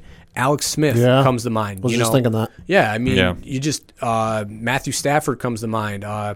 Sam Bradford. These guys that had all the ability in the world, but when you throw them in there and you don't create stability for them as far as development, things get. I'm worried about Daniel Jones. Yeah, I mean, 2 head coaches in 2 years, whole new system. It's not easy to learn that stuff at this level. It definitely isn't, so we're going to have to wait to see what Cleveland's going to do, but they definitely added a big piece to the defensive side of the ball for many years to come, so it's a smart move for them, and I expect Garrett to come out with a huge chip on his shoulder. Oh, my God. After being suspended last year. I think he's going to come out, and he's going to have, I don't want to say an MVP-type season, but I think he's going to be putting up a career-high season. I would argue that if he plays to the level that obviously those numbers show, he could easily break the sack record. Yeah, I think he's going to be that motivated. Yeah, so that's the thing. That first game against Pittsburgh, oh boy. Yeah, that will be definitely must-watch TV. Definitely to see that. That's an old school rivalry getting reunited. It will be only watch TV. Yes. Well, as we say, because with the football season being in flux, to close out this segment of NFL news, it was announced that there is a prototype for a new face shield to enhance safety measures with everything going on with COVID. So I did show the panel. This article is coming from Yahoo Sports, so I actually want to cite this. That they have revealed this picture from, it's called the Oakley Mouth Shield, developed by Oakley in collaboration with the NFL and NFL Players Association. So it's hopefully an option for players that don't want to wear masks during the game. It's obviously a work in progress still. So you both have seen the pictures. What is your thoughts? Yeah, I mean, so my son was in lacrosse when all this outbreak happened, and immediately one of the first thing pitched was Cascade had released, that's a lacrosse helmet company, a face shield that they were developing for people to be able to continue to play lacrosse. So I'd already had an idea that this was possible, when Oakley, now obviously a much bigger brand name, as far as visors and facial wear, came up with this. Listen, if this is how we need to get football back, I will accept it. I mean, it doesn't affect me at all because I'm not the one wearing it. So I know, you had brought up the fact that J.J. Watt, did not necessarily have the most excited of reactions, to say the least. Yeah, to quote it, quote, my second year in the league, I thought it'd be cool. I put a visor on my helmet. That's such a J.J. Watt line to say. Yeah, I put a visor on my helmet. I was like, oh, it looks so cool. I want to put a visor on. I had it for about 3 periods of practice, and I said, take this sucker off. I'm going to die out here, just the face one. So now you want to put something around my mouth? No, you can keep that. If it comes into play, I don't think you're going to see me out there on the field. So, I mean, that's his right. Yeah. So obviously they're still developing this. This is still a prototype, but to get football back on the field in safe conditions during the COVID era, they're going to have to do something along these lines. I don't know what else you can really do because, you're not going to be able to have, hubs. Yeah. Like, the NBA and NHL has been able to do. Premier Lacrosse League, the MLL just announced that they're going to have a hub and play all their games at one stadium. You're not going to be able to do that with the NFL. You can't hold that many bodies, in venues like this. So travel is going to be a must, and it's going to become a safety hazard. It definitely is. So we're going to have to keep an eye on this as the season progresses forward.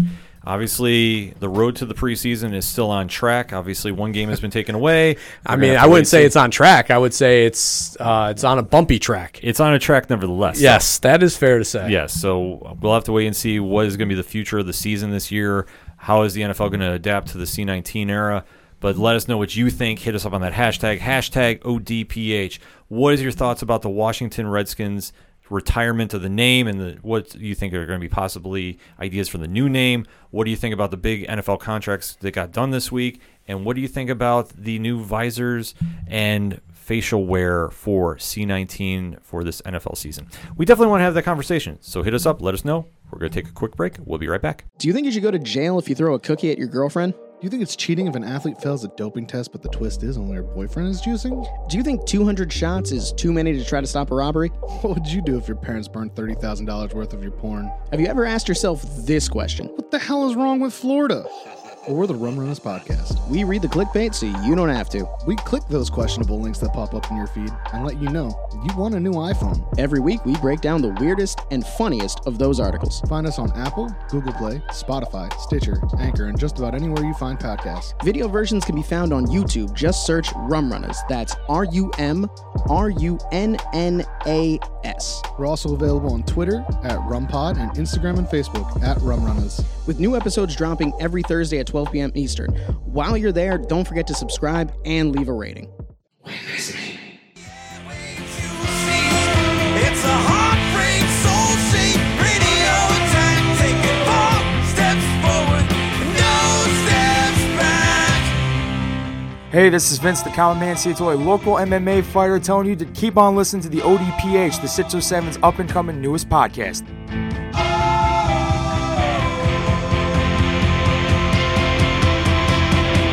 We knew right where we'd be, floating on the airwaves, you see.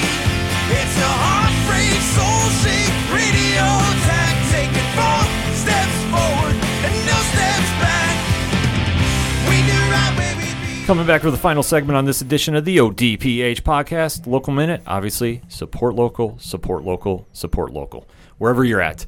So let us round those bases and take it home. Pad, lead us off. I got to talk some baseball sale news because, as you might remember, a couple months ago, Fred Wilpon was looking at selling the New York Mets, and at one point there was a billionaire by the name of Steve Cohen who looked like he was on the verge of buying said Mets, but then fell through in possibly the worst way. Who knows? Don't know the details, but it looks like that is still ongoing. They are still trying to sell, and it looks like there are 4 prospective ownership groups that have moved on to a second round of bidding for the New York Mets. This is according to Sportico's Scott Shoshnick. The group, or the people, are, of course, former Major League Baseball star Alex Rodriguez and Jennifer Lopez are one of the groups in the running. Of course, there are some NFL names or some other names that are involved with this. So that's one group. Steve Cohen himself, again, walked away from a deal to purchase the Mets back in February. Is still in the running. You also have the duo of Josh Harris and David Blitzer are in the sweepstakes. They could add the Mets to their sports franchises that include the Philadelphia 76ers, New Jersey Devils, and the Crystal Palace FC. There also is a supposed 4th mystery bidder. No word yet who that is. Let's go Mark Cuban. Could be. No word yet who that is, but stay tuned for more information because Lord knows I'm sure it'll be done soon. Yeah, I got to imagine they're going to want to get that wrapped up very, very shortly. I'll say Mets fans probably can't wait for the Wilpons to be gone. I can imagine, and it'll be weird if A-Rod becomes an owner. But yeah. Of a team. Yeah. That's just, especially the Mets. Yeah. That will be. Who could have had him at one point? Yeah, that's just going to be so weird. And can you imagine now the rivalry between him and Jeter now? Playing each other 18 times a year in a normal season. Yeah, that's. Ooh, the headline's right there. But I'm still holding out. It's Mark Cuban. They'll say, the New York papers are looking forward to it. Oh, yeah. They're going to be chomping at the bit for that. Like I said, I'm either hoping it's Mark Cuban as the mystery bidder or Vince McMahon. Why? Jesus. Why not? Why not? So. Why do you want to kick Mets fans when they're down? Why? Just, it is what it is. I mean, it's not the Bronx. I don't care. Sorry, let's go Yankees. Coach, what you got? I've got some, and if you're playing the ODPH drinking game at home, lacrosse news, take a shot. The PLL announced their schedule. They are starting again, like I had mentioned before, July 25th.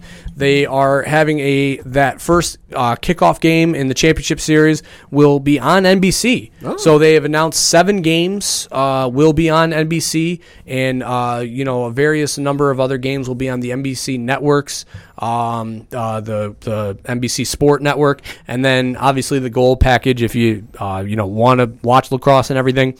That's also an option. So, but 7 games nationally broadcasted on NBC. That's big. It's tremendous for the sport. I can't even go in to imagine, the excitement that the players must have to be able to have the game broadcasted on national television like that. I mean, NBC is seen in almost every home, in the world or in the U.S. So a lot of eyes will be on the sport, especially, they'll be starting before, most of the other major sports start.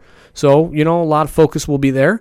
And then lastly, in a fun little tidbit, I stumbled upon one of the best Twitter accounts on all of the internet. Okay. And that would be the NBA Bubble Life. Uh-oh. So it's at NBA Bubble Life. I want to give a shout out to these guys. They've been reposting and posting other events that have been going on with the NBA bubble. I mean, some of the highlights have been them talking about the Boban, Luka, Tobias Harris love affair that's been going on. Yeah. They've been catching Boban and Luka doing all these fun things, playing one-on-one, going fishing together. One of the interactions was Tobias Harris and Boban talking from a balcony. And, didn't the Mavericks at one point have like a DJ dance club session on their balcony? Yeah, they did. Yeah. So, and they did that. Yeah, it's DJ Maverick. So they did that. There's been a beer shotgunning contest for charity. So that's been going on. So yeah, JJ Redick, I saw got involved with that one. Yep, apparently he has the fastest time. Then some other things that have been fun is they also have the NBA hotline alert, which is a snitch hotline, basically, for any players who break protocol, who might be, talking to other players about joining teams. So it's been a lot of fun. If you if you like the NBA and you want to see the other side of the NBA during this COVID-19 and the bubble life, I suggest you give them a follow. I've been laughing my ass off at some of this stuff. I just followed them as you're talking here. Yeah, it's great. Go through some of amazing. these. I mean, the Tobias Harris Boban Lucas stuff is so legitimately funny because obviously they had their run in Philly together. They, it was well documented how close they were, how heartbroken Tobias was when Boban left to the Mavericks. And now him and Luka have this great budding friendship. So it's been a lot of fun. I'll say related to the NBA C19 stuff. Of course, Richaun Holmes of the Sacramento Kings did get busted for breaking protocol and crossing that line that the players aren't supposed to go up past in quarantine. Otherwise, they'll have to self-quarantine for 10 days. You can blame Kelly Oubre for that too. That was absolutely his fault for talking about this. Backstory is players are a little dissatisfied with the food. That's been well documented on the NBA bubble life, and one of the players said, Kelly Oubre said, if you're going to get Postmates, you can't have it dropped at the security. You have to go outside to meet the Postmates delivery person to pick up your food. They won't hold it for you at the security desk. Well, Sean Holmes went out and did that, and now he's in quarantine for 10 days. For 10 days, and his mom found out about it, and his mom was less than thrilled. His mom is on Twitter at Dr. Dr. Ladecia. Her name is Dr. Ladecia Holmes. She said on Twitter, quote, "You only crossed the line for your mama's cooking, and I was not in Florida, sir." Hashtag LOL at Rich_Holmes22. Love you, baby. Close quote. Amazing. Good stuff. It's been a lot of fun. Amazing. Yeah, I know the season's going to be restarting very soon, man. Yep. It's right around July 31st, right around the corner. Yeah, just about a little over a week away. Watch out for them Pelicans. Yeah. My God. I don't know if you've seen Zion since the quarantine's been lifted and they've been training, because he looks... I mean, he was a beast before, but now he is like super. Yeah. He's like super shredder. Well, next week we're going to be giving a preview for the remainder of the playoff season. Right. So we'll definitely be talking a lot of NBA there, and definitely the Pelicans could be a sleeper team now. I mean, I know Zion, the video I've seen on Zion is just my God. And him and Zoe have got this chemistry going right now that is like dangerous. You get JJ Redick in the mix shooting some threes. Anything can happen in a short season. Anything can happen in a short season, absolutely. Yes, especially in hockey too, which we'll be talking about. Yeah. Because that's coming up. Rangers, no quit in New York. Yeah, I guess not. I saw the shirt. I'm like, I got to go pick this up. I need to get my motivation, damn it. So let me take the bases and round it to home. We got to talk a little pro wrestling. Yeah. And wrestling. This past week, there was night 2s of the big quote-unquote pay-per-view battle on Wednesday. AEW Fyter Fest, WWE/NXT Great American Bash, both nights 2. Mm-hmm. Thoughts about who had the better card? We'll just kind of jump into that. For me, probably NXT. Just top to bottom, I think I enjoyed the hell out of that. It was a lot of fun. Obviously the spoiler and leak that we saw online prior to the airing ended up being true for the main event. But no, I think NXT absolutely did a better job. Coach? I mean, I think it's probably well documented my not love affair with AEW and their fan base. So I've been turned off to AEW. I, follow the match results, but I don't watch it because of people that follow it like zealots, So I watched NXT and I thought NXT was flawless. I did too. I actually watch both because I do cover AEW for the wrestling show. He drew the short end of that straw. I did, and I own up to it every week. It's a running thing. It's a running thing if you have not listened over on the 8122 Productions Network with me and Rich doing the 3FNW. Yeah, I drew the shorter straw. I mean, I sit through, I watch NXT on the next day. But that being said, Fyter Fest I won't spend a lot of time on, but I will even just try selling you on this. Pad, you got the card? I do. All right, so I will give you bullet points and let me know what you think. Was it a good match or bad? Okay. Because you haven't seen it, and I just want to get your rough opinion. Okay, lead us off. So the first match was Adam Page and Kenny Omega defending their AEW Tag Team Championships against Isaiah Cassidy and Mark Quinn. And Adam Page and Kenny Omega retained. I would think them versus Private Party would be a good match. Yeah.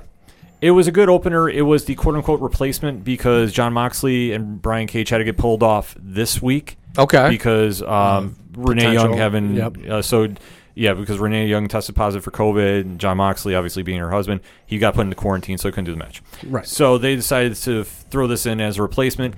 It was a average match, nothing really write home about. It didn't really do anything, but I guess for replacing a main event, Because it wasn't in the Tokyo Dome. yeah, it was. Ooh, hey, Ooh, hey, Ouch. So it just didn't really do anything, but it was pretty, Hey, Omega's being built, all right? Yeah. Year 2. Watch out. I- Watch out, world. We talked about that report. yeah. I'm not buying that one bit. Yeah. But like I said, this one was pretty standard. So next one. Lance Archer defeated Joey Janela. Oh, God. Probably awful. Yes, you are correct. 11 No 11 disrespect against Joey Janela, because I know he's boys with Mr. Gatton, but bad.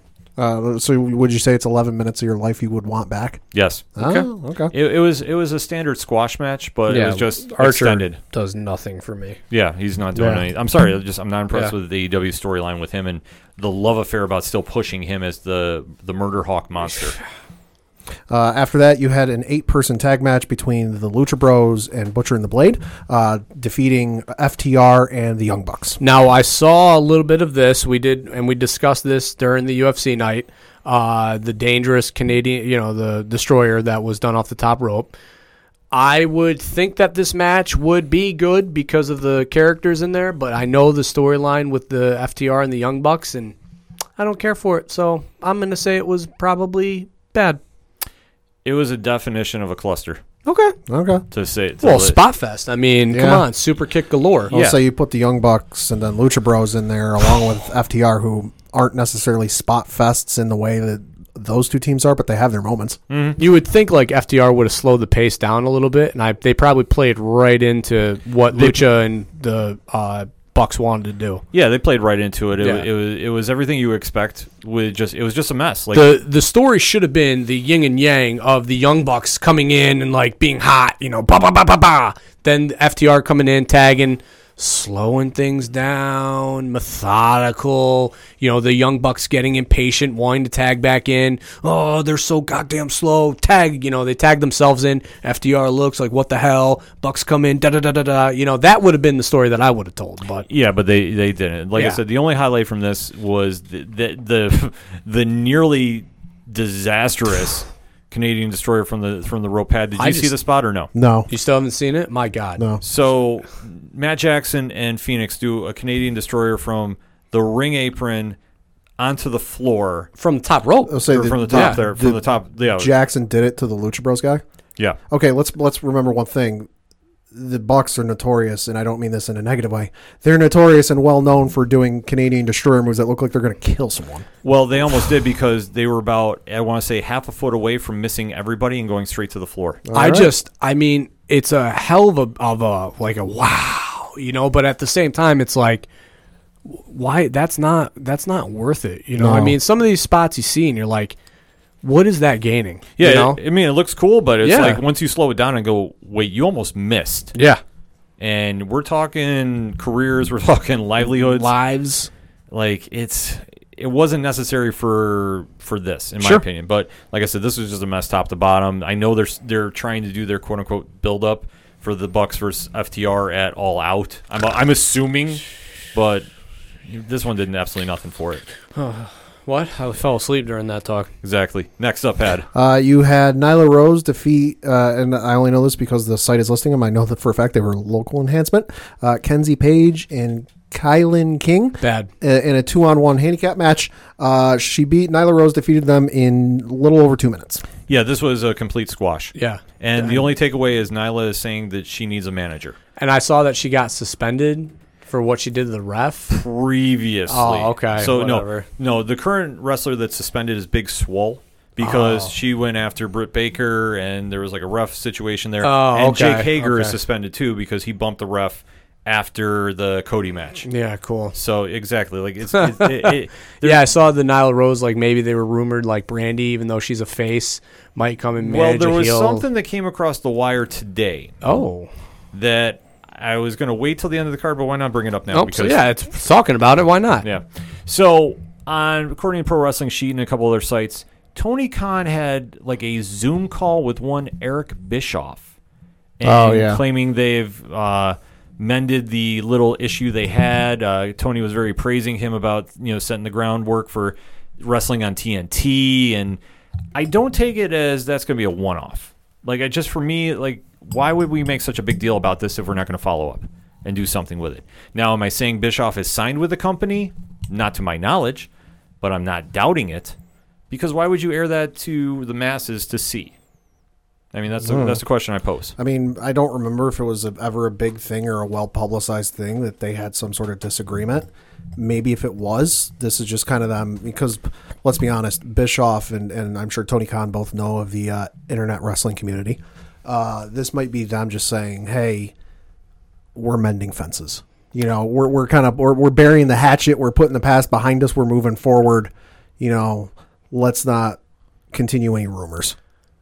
I mean, Bischoff in wrestling is better than Bischoff out of wrestling. Yeah, personally. I agree with that. I mean, I think he's got a knack for it. I mean, I know that not all of his booking things were brilliant. I know he borrowed a lot of his ideas, from New Japan and everything, but that's what the wrestling business was in the 90s, was a lot of, like CM Punk borrowing, Go to Sleep. Like everybody thought, that wasn't into New Japan that he created it. No, I mean, he got it from Hideo. So, yeah, I'm for Bischoff back. I think it's great. If he's in AEW, I don't know. Maybe that's a little weird because of the animosity that grew again from the recent firing. But at the end of the day, him in wrestling is better than him out. I agree, and that's why I say, like, I thought it was weird. They've had like a Twitter beef going where Tony was taking some shots and Bischoff would answer him back. So. Well, Tony's been, a little. What's the word I'm looking for here? 45-ish. Yeah.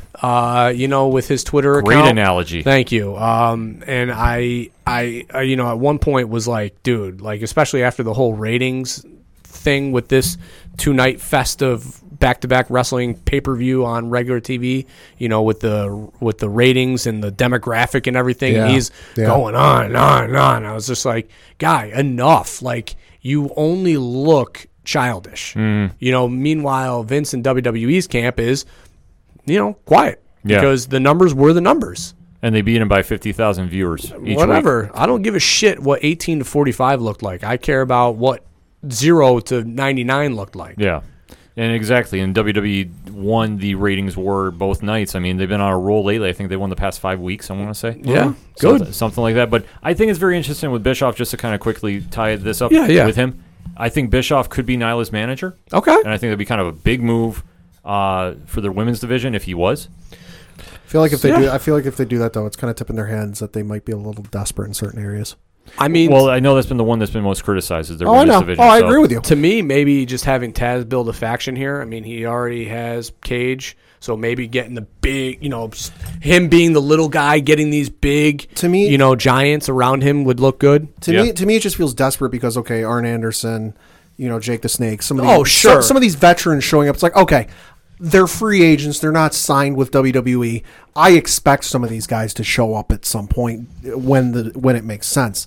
But to me, it kind of screams being a little desperate with where you use him if you bring in an Eric Bischoff type. If a Bruce Pritchard was a free agent and wasn't in his position where he is at WWE, if you bring in a Bruce Pritchard or someone of that stature, to me, even it'll never happen, but like a Vince Russo, to me, it just says you are desperate.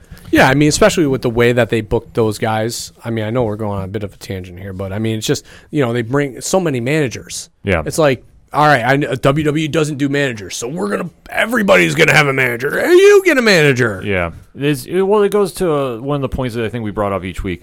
In-ring work is very super indie, but storyline building is very suspect. Yeah. And I think they're just trying to throw anything right now against the wall to see if it sticks. Well, they're trying to catch on the that nostalgia factor by having Jake Snake paired with somebody, having Arn Anderson paired with somebody, having Taz come back and bring back the FTW. It's like, okay, that's great and all, but it's not leading to anything. I mean, you can't have 17 managers running around the ring. Like, let's get, you already have 3 different stables. You already have, 17 different managers. It's like, let's just dial it in, focus on a path here, and build that path. Yeah. So that being said, we got to keep our eyes on that moving forward.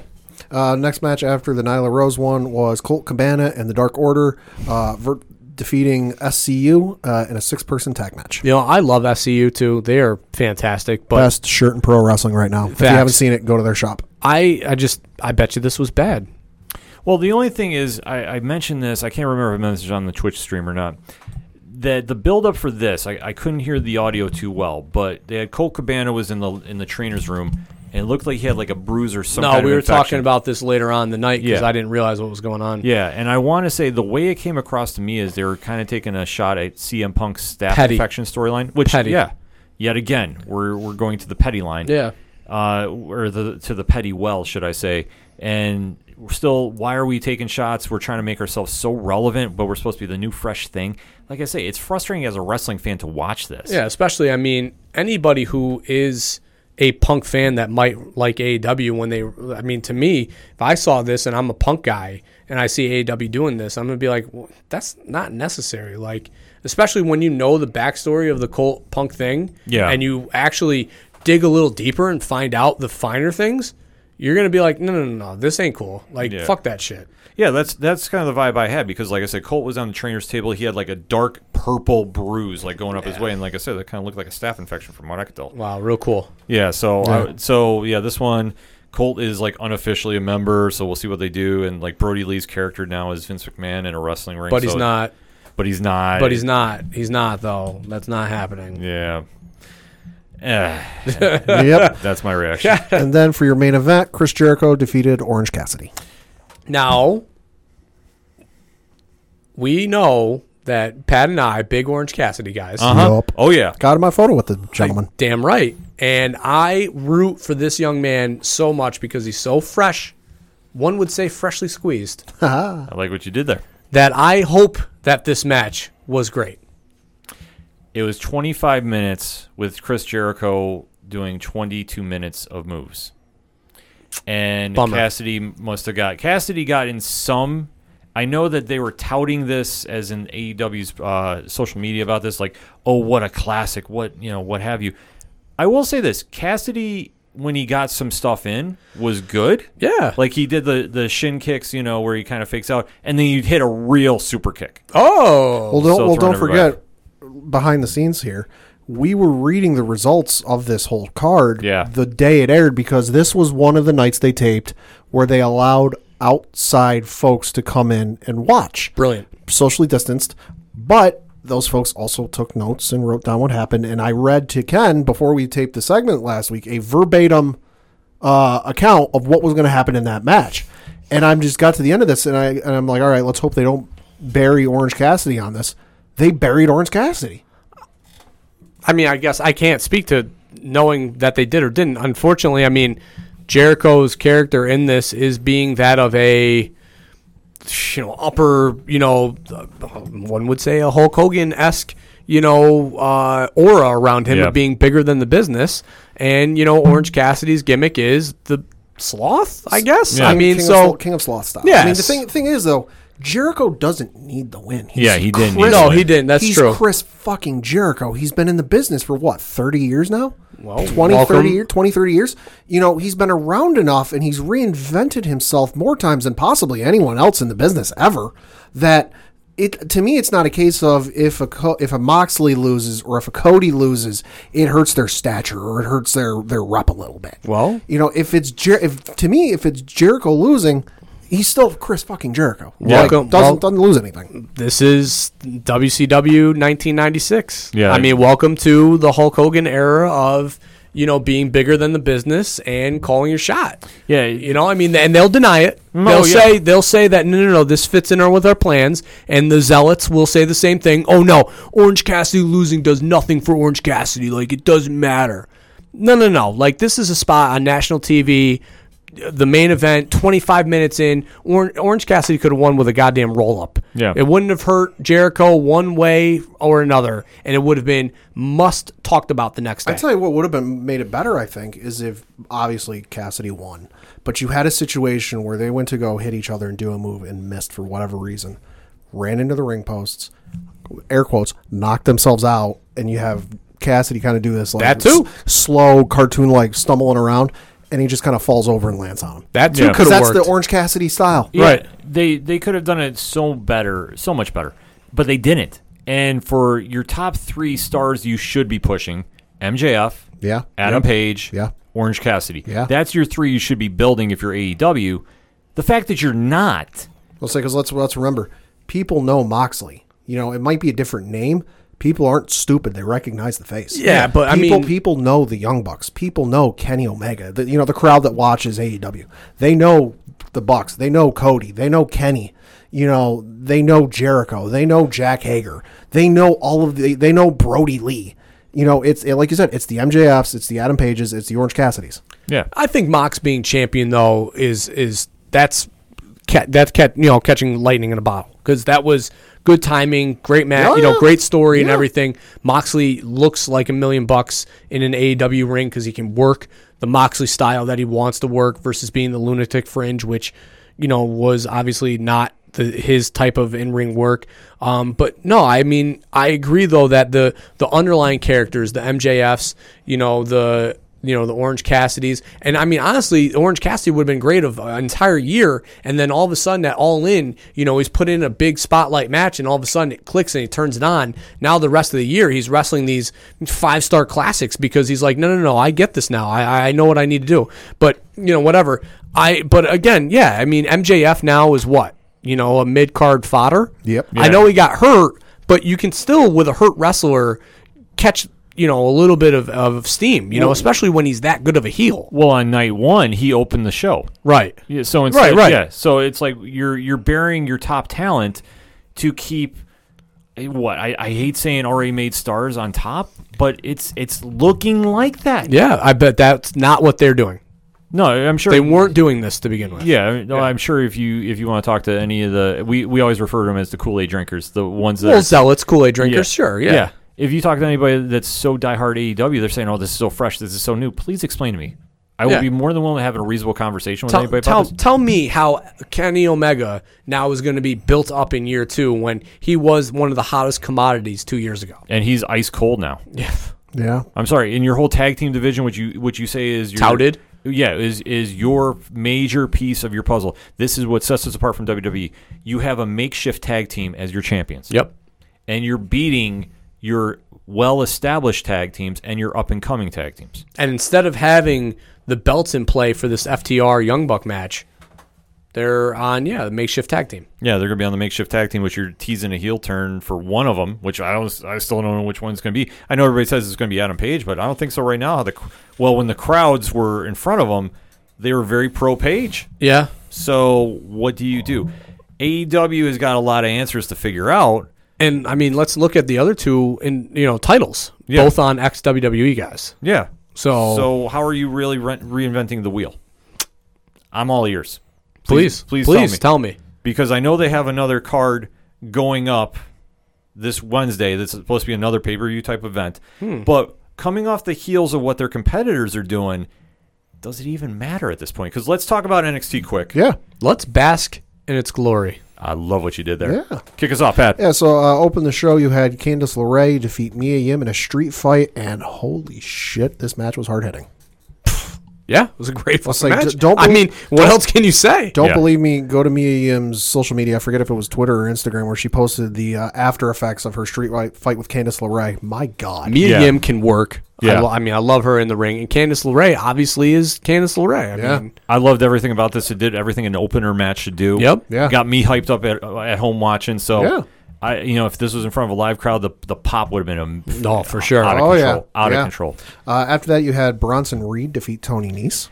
I will say if you're going to do a squash match, this one wasn't the worst one to do. Yeah, I mean, Bronson Reed is a character that they're obviously working on, and Tony Nese is a good in-ring worker, so it made sense. It was a squash match, but they made it look like it wasn't. Yeah, Right. they made Nice look like he could actually compete. Which they should, because he obviously competes for the Cruiserweight title. So, Yeah. I mean, you Yeah. can't bury him. Yeah, So. so AEW should take notice with the Janela and Archer. Oh, I'll take the shot there. Hey-oh. I like it.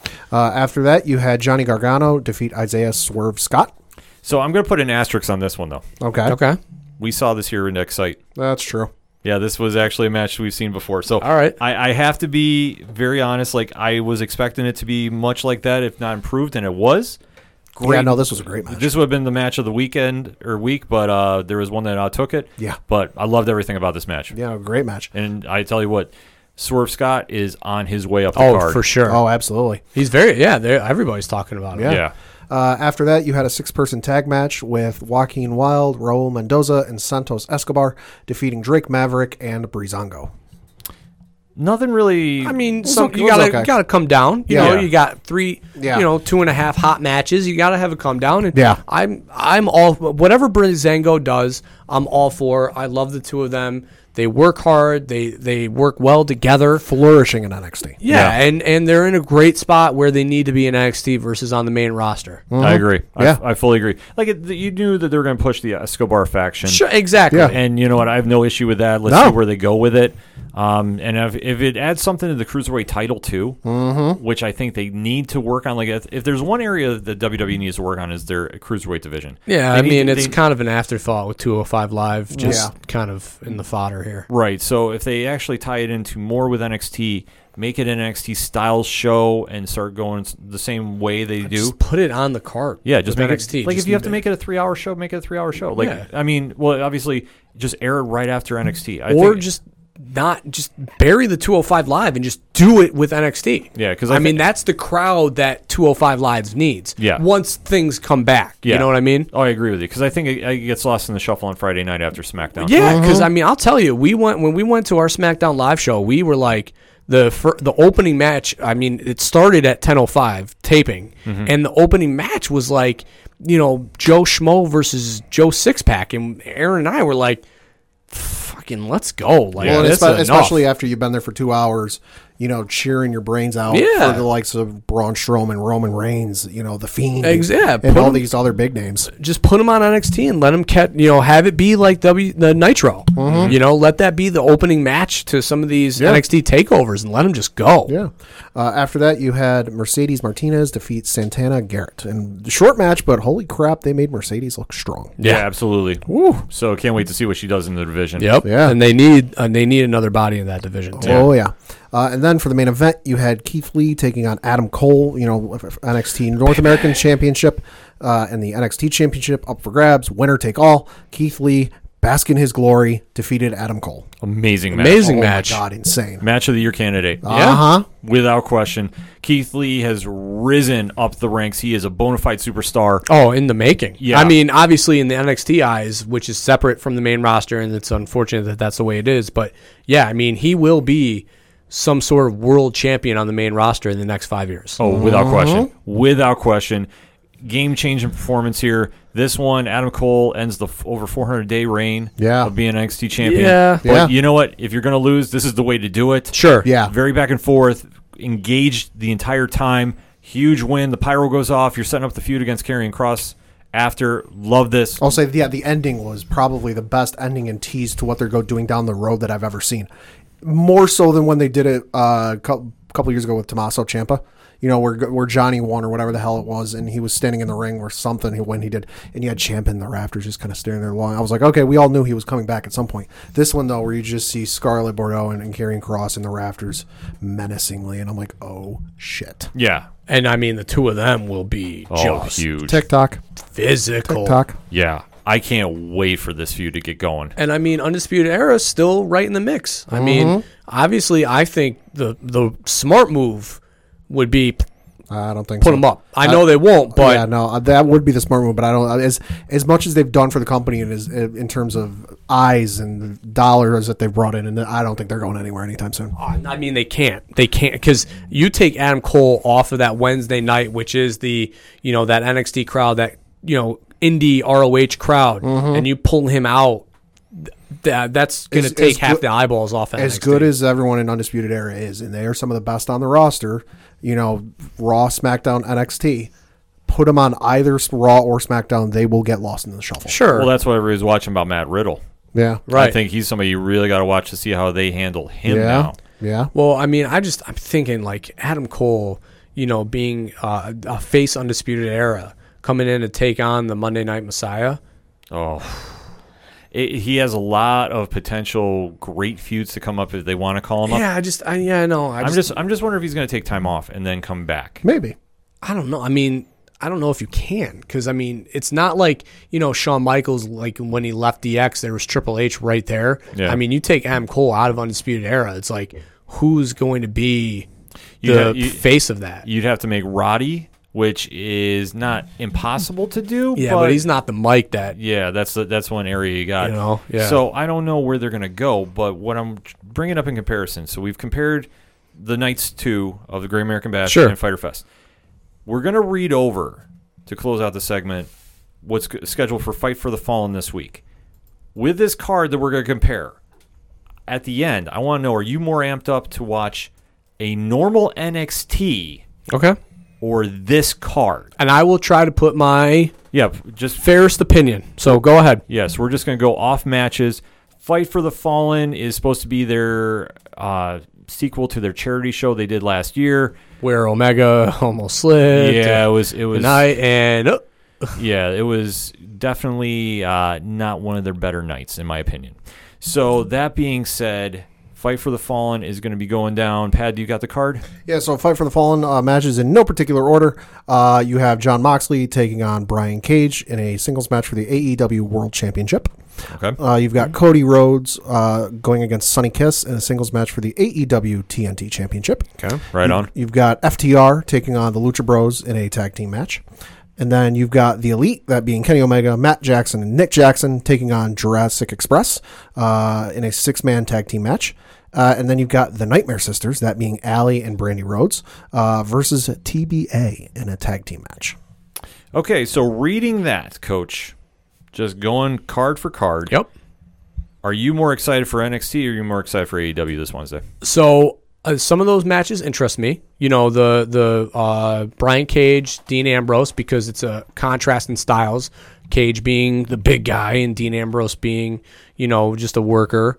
The FTR versus Lucha Brothers piques me because I'm like, will this be, a true like FTR fist and no, whatever they say, Yeah, no flips, just fist. Yeah, no flips, just fist. Will it be them actually working that style, or are they going to work the Lucha Brothers style? So that will be fun to see where their characters go as far as that, what they deem their style is, and that's really it. The Omega, the Bucks thing, they haven't been working together, so bringing them back as the Elite versus Jurassic, whatever.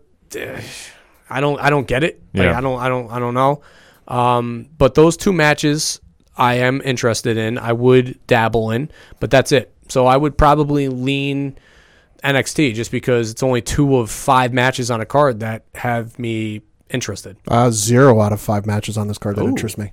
Not a single one. Moxley versus Cage. I can see that. Moxley, it's the same style I've seen in WWE. It's nothing new. About the only thing I like that's new about him is his entrance music, because that's an awesome entrance theme.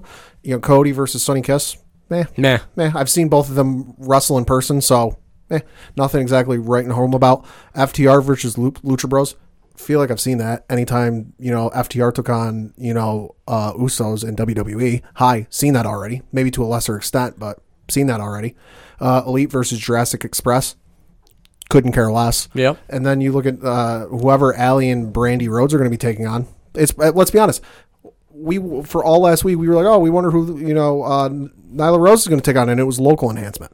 It's probably going to be the same thing here. I mean, this Brandy Allie Rhodes story is just leading to Allie turning on them and going back with Butcher and the Blade anyway. So it's like out of the 5 they've announced, I couldn't care less. I will say this. I am more excited about NXT. Yeah, and they've got 2 matches announced. Only 2 matches announced. That's Damian Priest versus Cameron Grimes, and then the NXT Women's Championship will be up for grabs between Io Shirai and Tegan Nox. I mean, anytime you announce Io Shirai's wrestling, I am on board for that. Yeah, same here. And Tegan has definitely been the surprise number 1 contender. Yeah. That's going to be a fun match. Yep. And the Cameron Grimes thing, I love his finisher. I mean, the character doesn't do anything for me, but that double stomp, that like. the Spider-Man-esque like. Well, there was the one match I forget. It was a couple months ago where he came out in like 8 seconds or something and just double stomped the guy, and that was it. I was Yeah, like, wait, it's watch, watch this happen. Well, he's always been doing that on the indies, but that's Sure. But you know where they got smart in WWE about that because he was using it like super kicks Oh yeah. on the indies, yeah. and now that's his finisher. So I think that's Well, that's the thing is Yeah. I'd never heard of the guy and I'd never seen the guy. So this guy comes out and I'm like, who the hell is? Oh shit, the match is over. yeah. Grimes has been tearing it up like an Impact and what you call it, PWG. Okay. That's what I was trying to think. That's where I've always seen him. Oh in yeah. PWG. I've seen the highlights of him on PWG. Yeah. So that being said, I'm more excited about NXT because looking at this card on paper for Fight for the Fallen, Coach, you hit it right on the head. The Elite versus Jurassic Express, I could care less about. I'm sorry that you have one half of your tag team champions teaming again with the Bucks. Where they haven't been working together in like the last 3 months since No. the whole whatever the Jericho's group is versus the the Inner Circle. the Inner Circle Yeah. versus the Elite. Once that fizzled out, which it did fizzle. It Oh, did, yeah. it just blah. There's no luster to it. Yeah, Yeah. there's nothing. Yeah, like this one, is I don't want to say it's going to be a squash fest, but unless Jurassic Express pulls off a win, this one you already know how this is going to end up. Yeah, it's going to be Yeah. a triple super kick 1, 2, 3. Yeah, Marco Yeah. Stunt's going to go flying in the third row. Yeah. So I'm just interested in NXT just to see if Shotzi Blackheart runs over Robert Stone's foot again with her tank, Oh, like Shotzi's she amazing. did last week, because she threatened to do it again. yeah, because 'Cause honestly, that was hilarious. because other than Moxley and Cage, like which I have a mild interest for. Sure. Yeah. Just a mild one. I'm only excited about seeing Cody versus Sonny Kiss because I love to see Sonny Kiss on TV, and they have not used him anywhere near where he should be on Right. the card. Yeah. But honestly, like looking at the rest of the card, I'm just like, I don't even care. Like I'm gonna be watching. Don't get me wrong. Well, you have to. I have to because my contract with 8122 Productions. I have Yeah, to watch. you have to. Thanks, Rich. Yeah. Thanks a lot. But I'll be definitely live tweeting about Wednesday night. I hope everybody joins in at OD Parlay Hour on Twitter and hit us up on that hashtag ODPH. What do you think won the Wednesday Night War this past week, AEW or NXT? And are you excited for Fight for the Fallen? Or you could be watching NXT. I'll throw up a Twitter poll after this episode comes out. Sure. I want to get the vibe of everybody to see because obviously we're going to be talking about it next week as well. So stay tuned for that. That being said, the music you heard at the beginning of the show is out of Fair City Fire. They're our friends from Austin, Texas. They're an amazing band. Brian Wolf has been putting out a new song every Friday on Instagram, doing some covers, doing some Fair City Fire tracks, so you definitely want to check that out. Where do you find out about all that? Simple. OchoDuroParlayHour.com and head on over to the music section. Also on the ODPH webpage, you can check out the ODPH directory, which has friends of the show, such as Tom from Off the Cuff Gaming Pad. He's still apologizing for Ratchet and Clank. But I don't think you want to hear any of it from the way you're going off about Masvidal, so I'm just going to leave you alone right now. I'm sorry. Did you say something? Wow. Pad came with some heat this episode. Man. And you can also check out everything going on with Excite Wrestling. And Johnny Moose, like I said, with here locally in the 607, the Oakdale Mall, where Excite is located, is going to be reopening July 20th, tentatively with everything going on right now. So I'm not doubting you're going to hear something from Mr. Moose and company, so definitely stay tuned for that. Also, on the ODPH directory, you can check out links for Black Lives Matters organizations and voter registration, along with all the amazing pod groups that we are in. So shout out to Pod Nation, shout out to Alternate Reality Radio, shout out to Legion Independent Podcast, shout out to hashtag 67 Podcast, and shout out to the Apocalypse, which is doing their pod raise today. And you can see in the liner notes that they're reviewing the one and only Cheers to Comics. Shout out to Brian Wayne doing his thing, and he has been actually on the ODPH many, many times. We got to get him back in here sooner than later as well. So to find out everything going on there, and especially everything going on with 8122 Productions, which we were definitely tearing it up on Twitch Saturday night. Until Mother Nature got involved. Yes, Mother Nature decided to cancel the plans. So twitch.tv/607podcast. You can definitely check that out. We got some more streaming ideas coming along down the road here. I want to say tentatively we're debating if we're going to do Extreme Rules, which is coming up this Sunday. I didn't even want to talk about the card really, because if they're doing a CGI Rumor has it. eye for an eye match, yeah, that's all you really need to say about that. So we'll definitely recap it next week probably, but I didn't want to get into it this week. But you can definitely check out everything that's going on with our friends over at 8122 Productions. Shout out to Rich Ron, hashtag Big Natty Cool, still on Twitter, Pad. Oh boy. Definitely still doing everything behind a Patreon wall that he can for Love is Scary and I Love Movies. $1 gets you in the door, $3 gets you a comfy seat at the table. All of that, plus more links to the ODPH. Everything that is the ODPH can be found on OchoDuroParlayHour.com. So for your coach, my coach, the coach, Coach Duffy. Good night and good luck. For the one and only Padawan J. Thank you. And shout out to Brewers first baseman Logan Morrison. When asked if it's going to be weird with playing in baseball stadiums with no fans, he said, quote, "For me, it's not going to be that difficult. I played for the Rays and the Marlins." Wow. I'm your host, Ken M. Thank you as always for listening to the ODPH podcast, better known as the Ocho Duro Parlay Hour. We'll see you next time.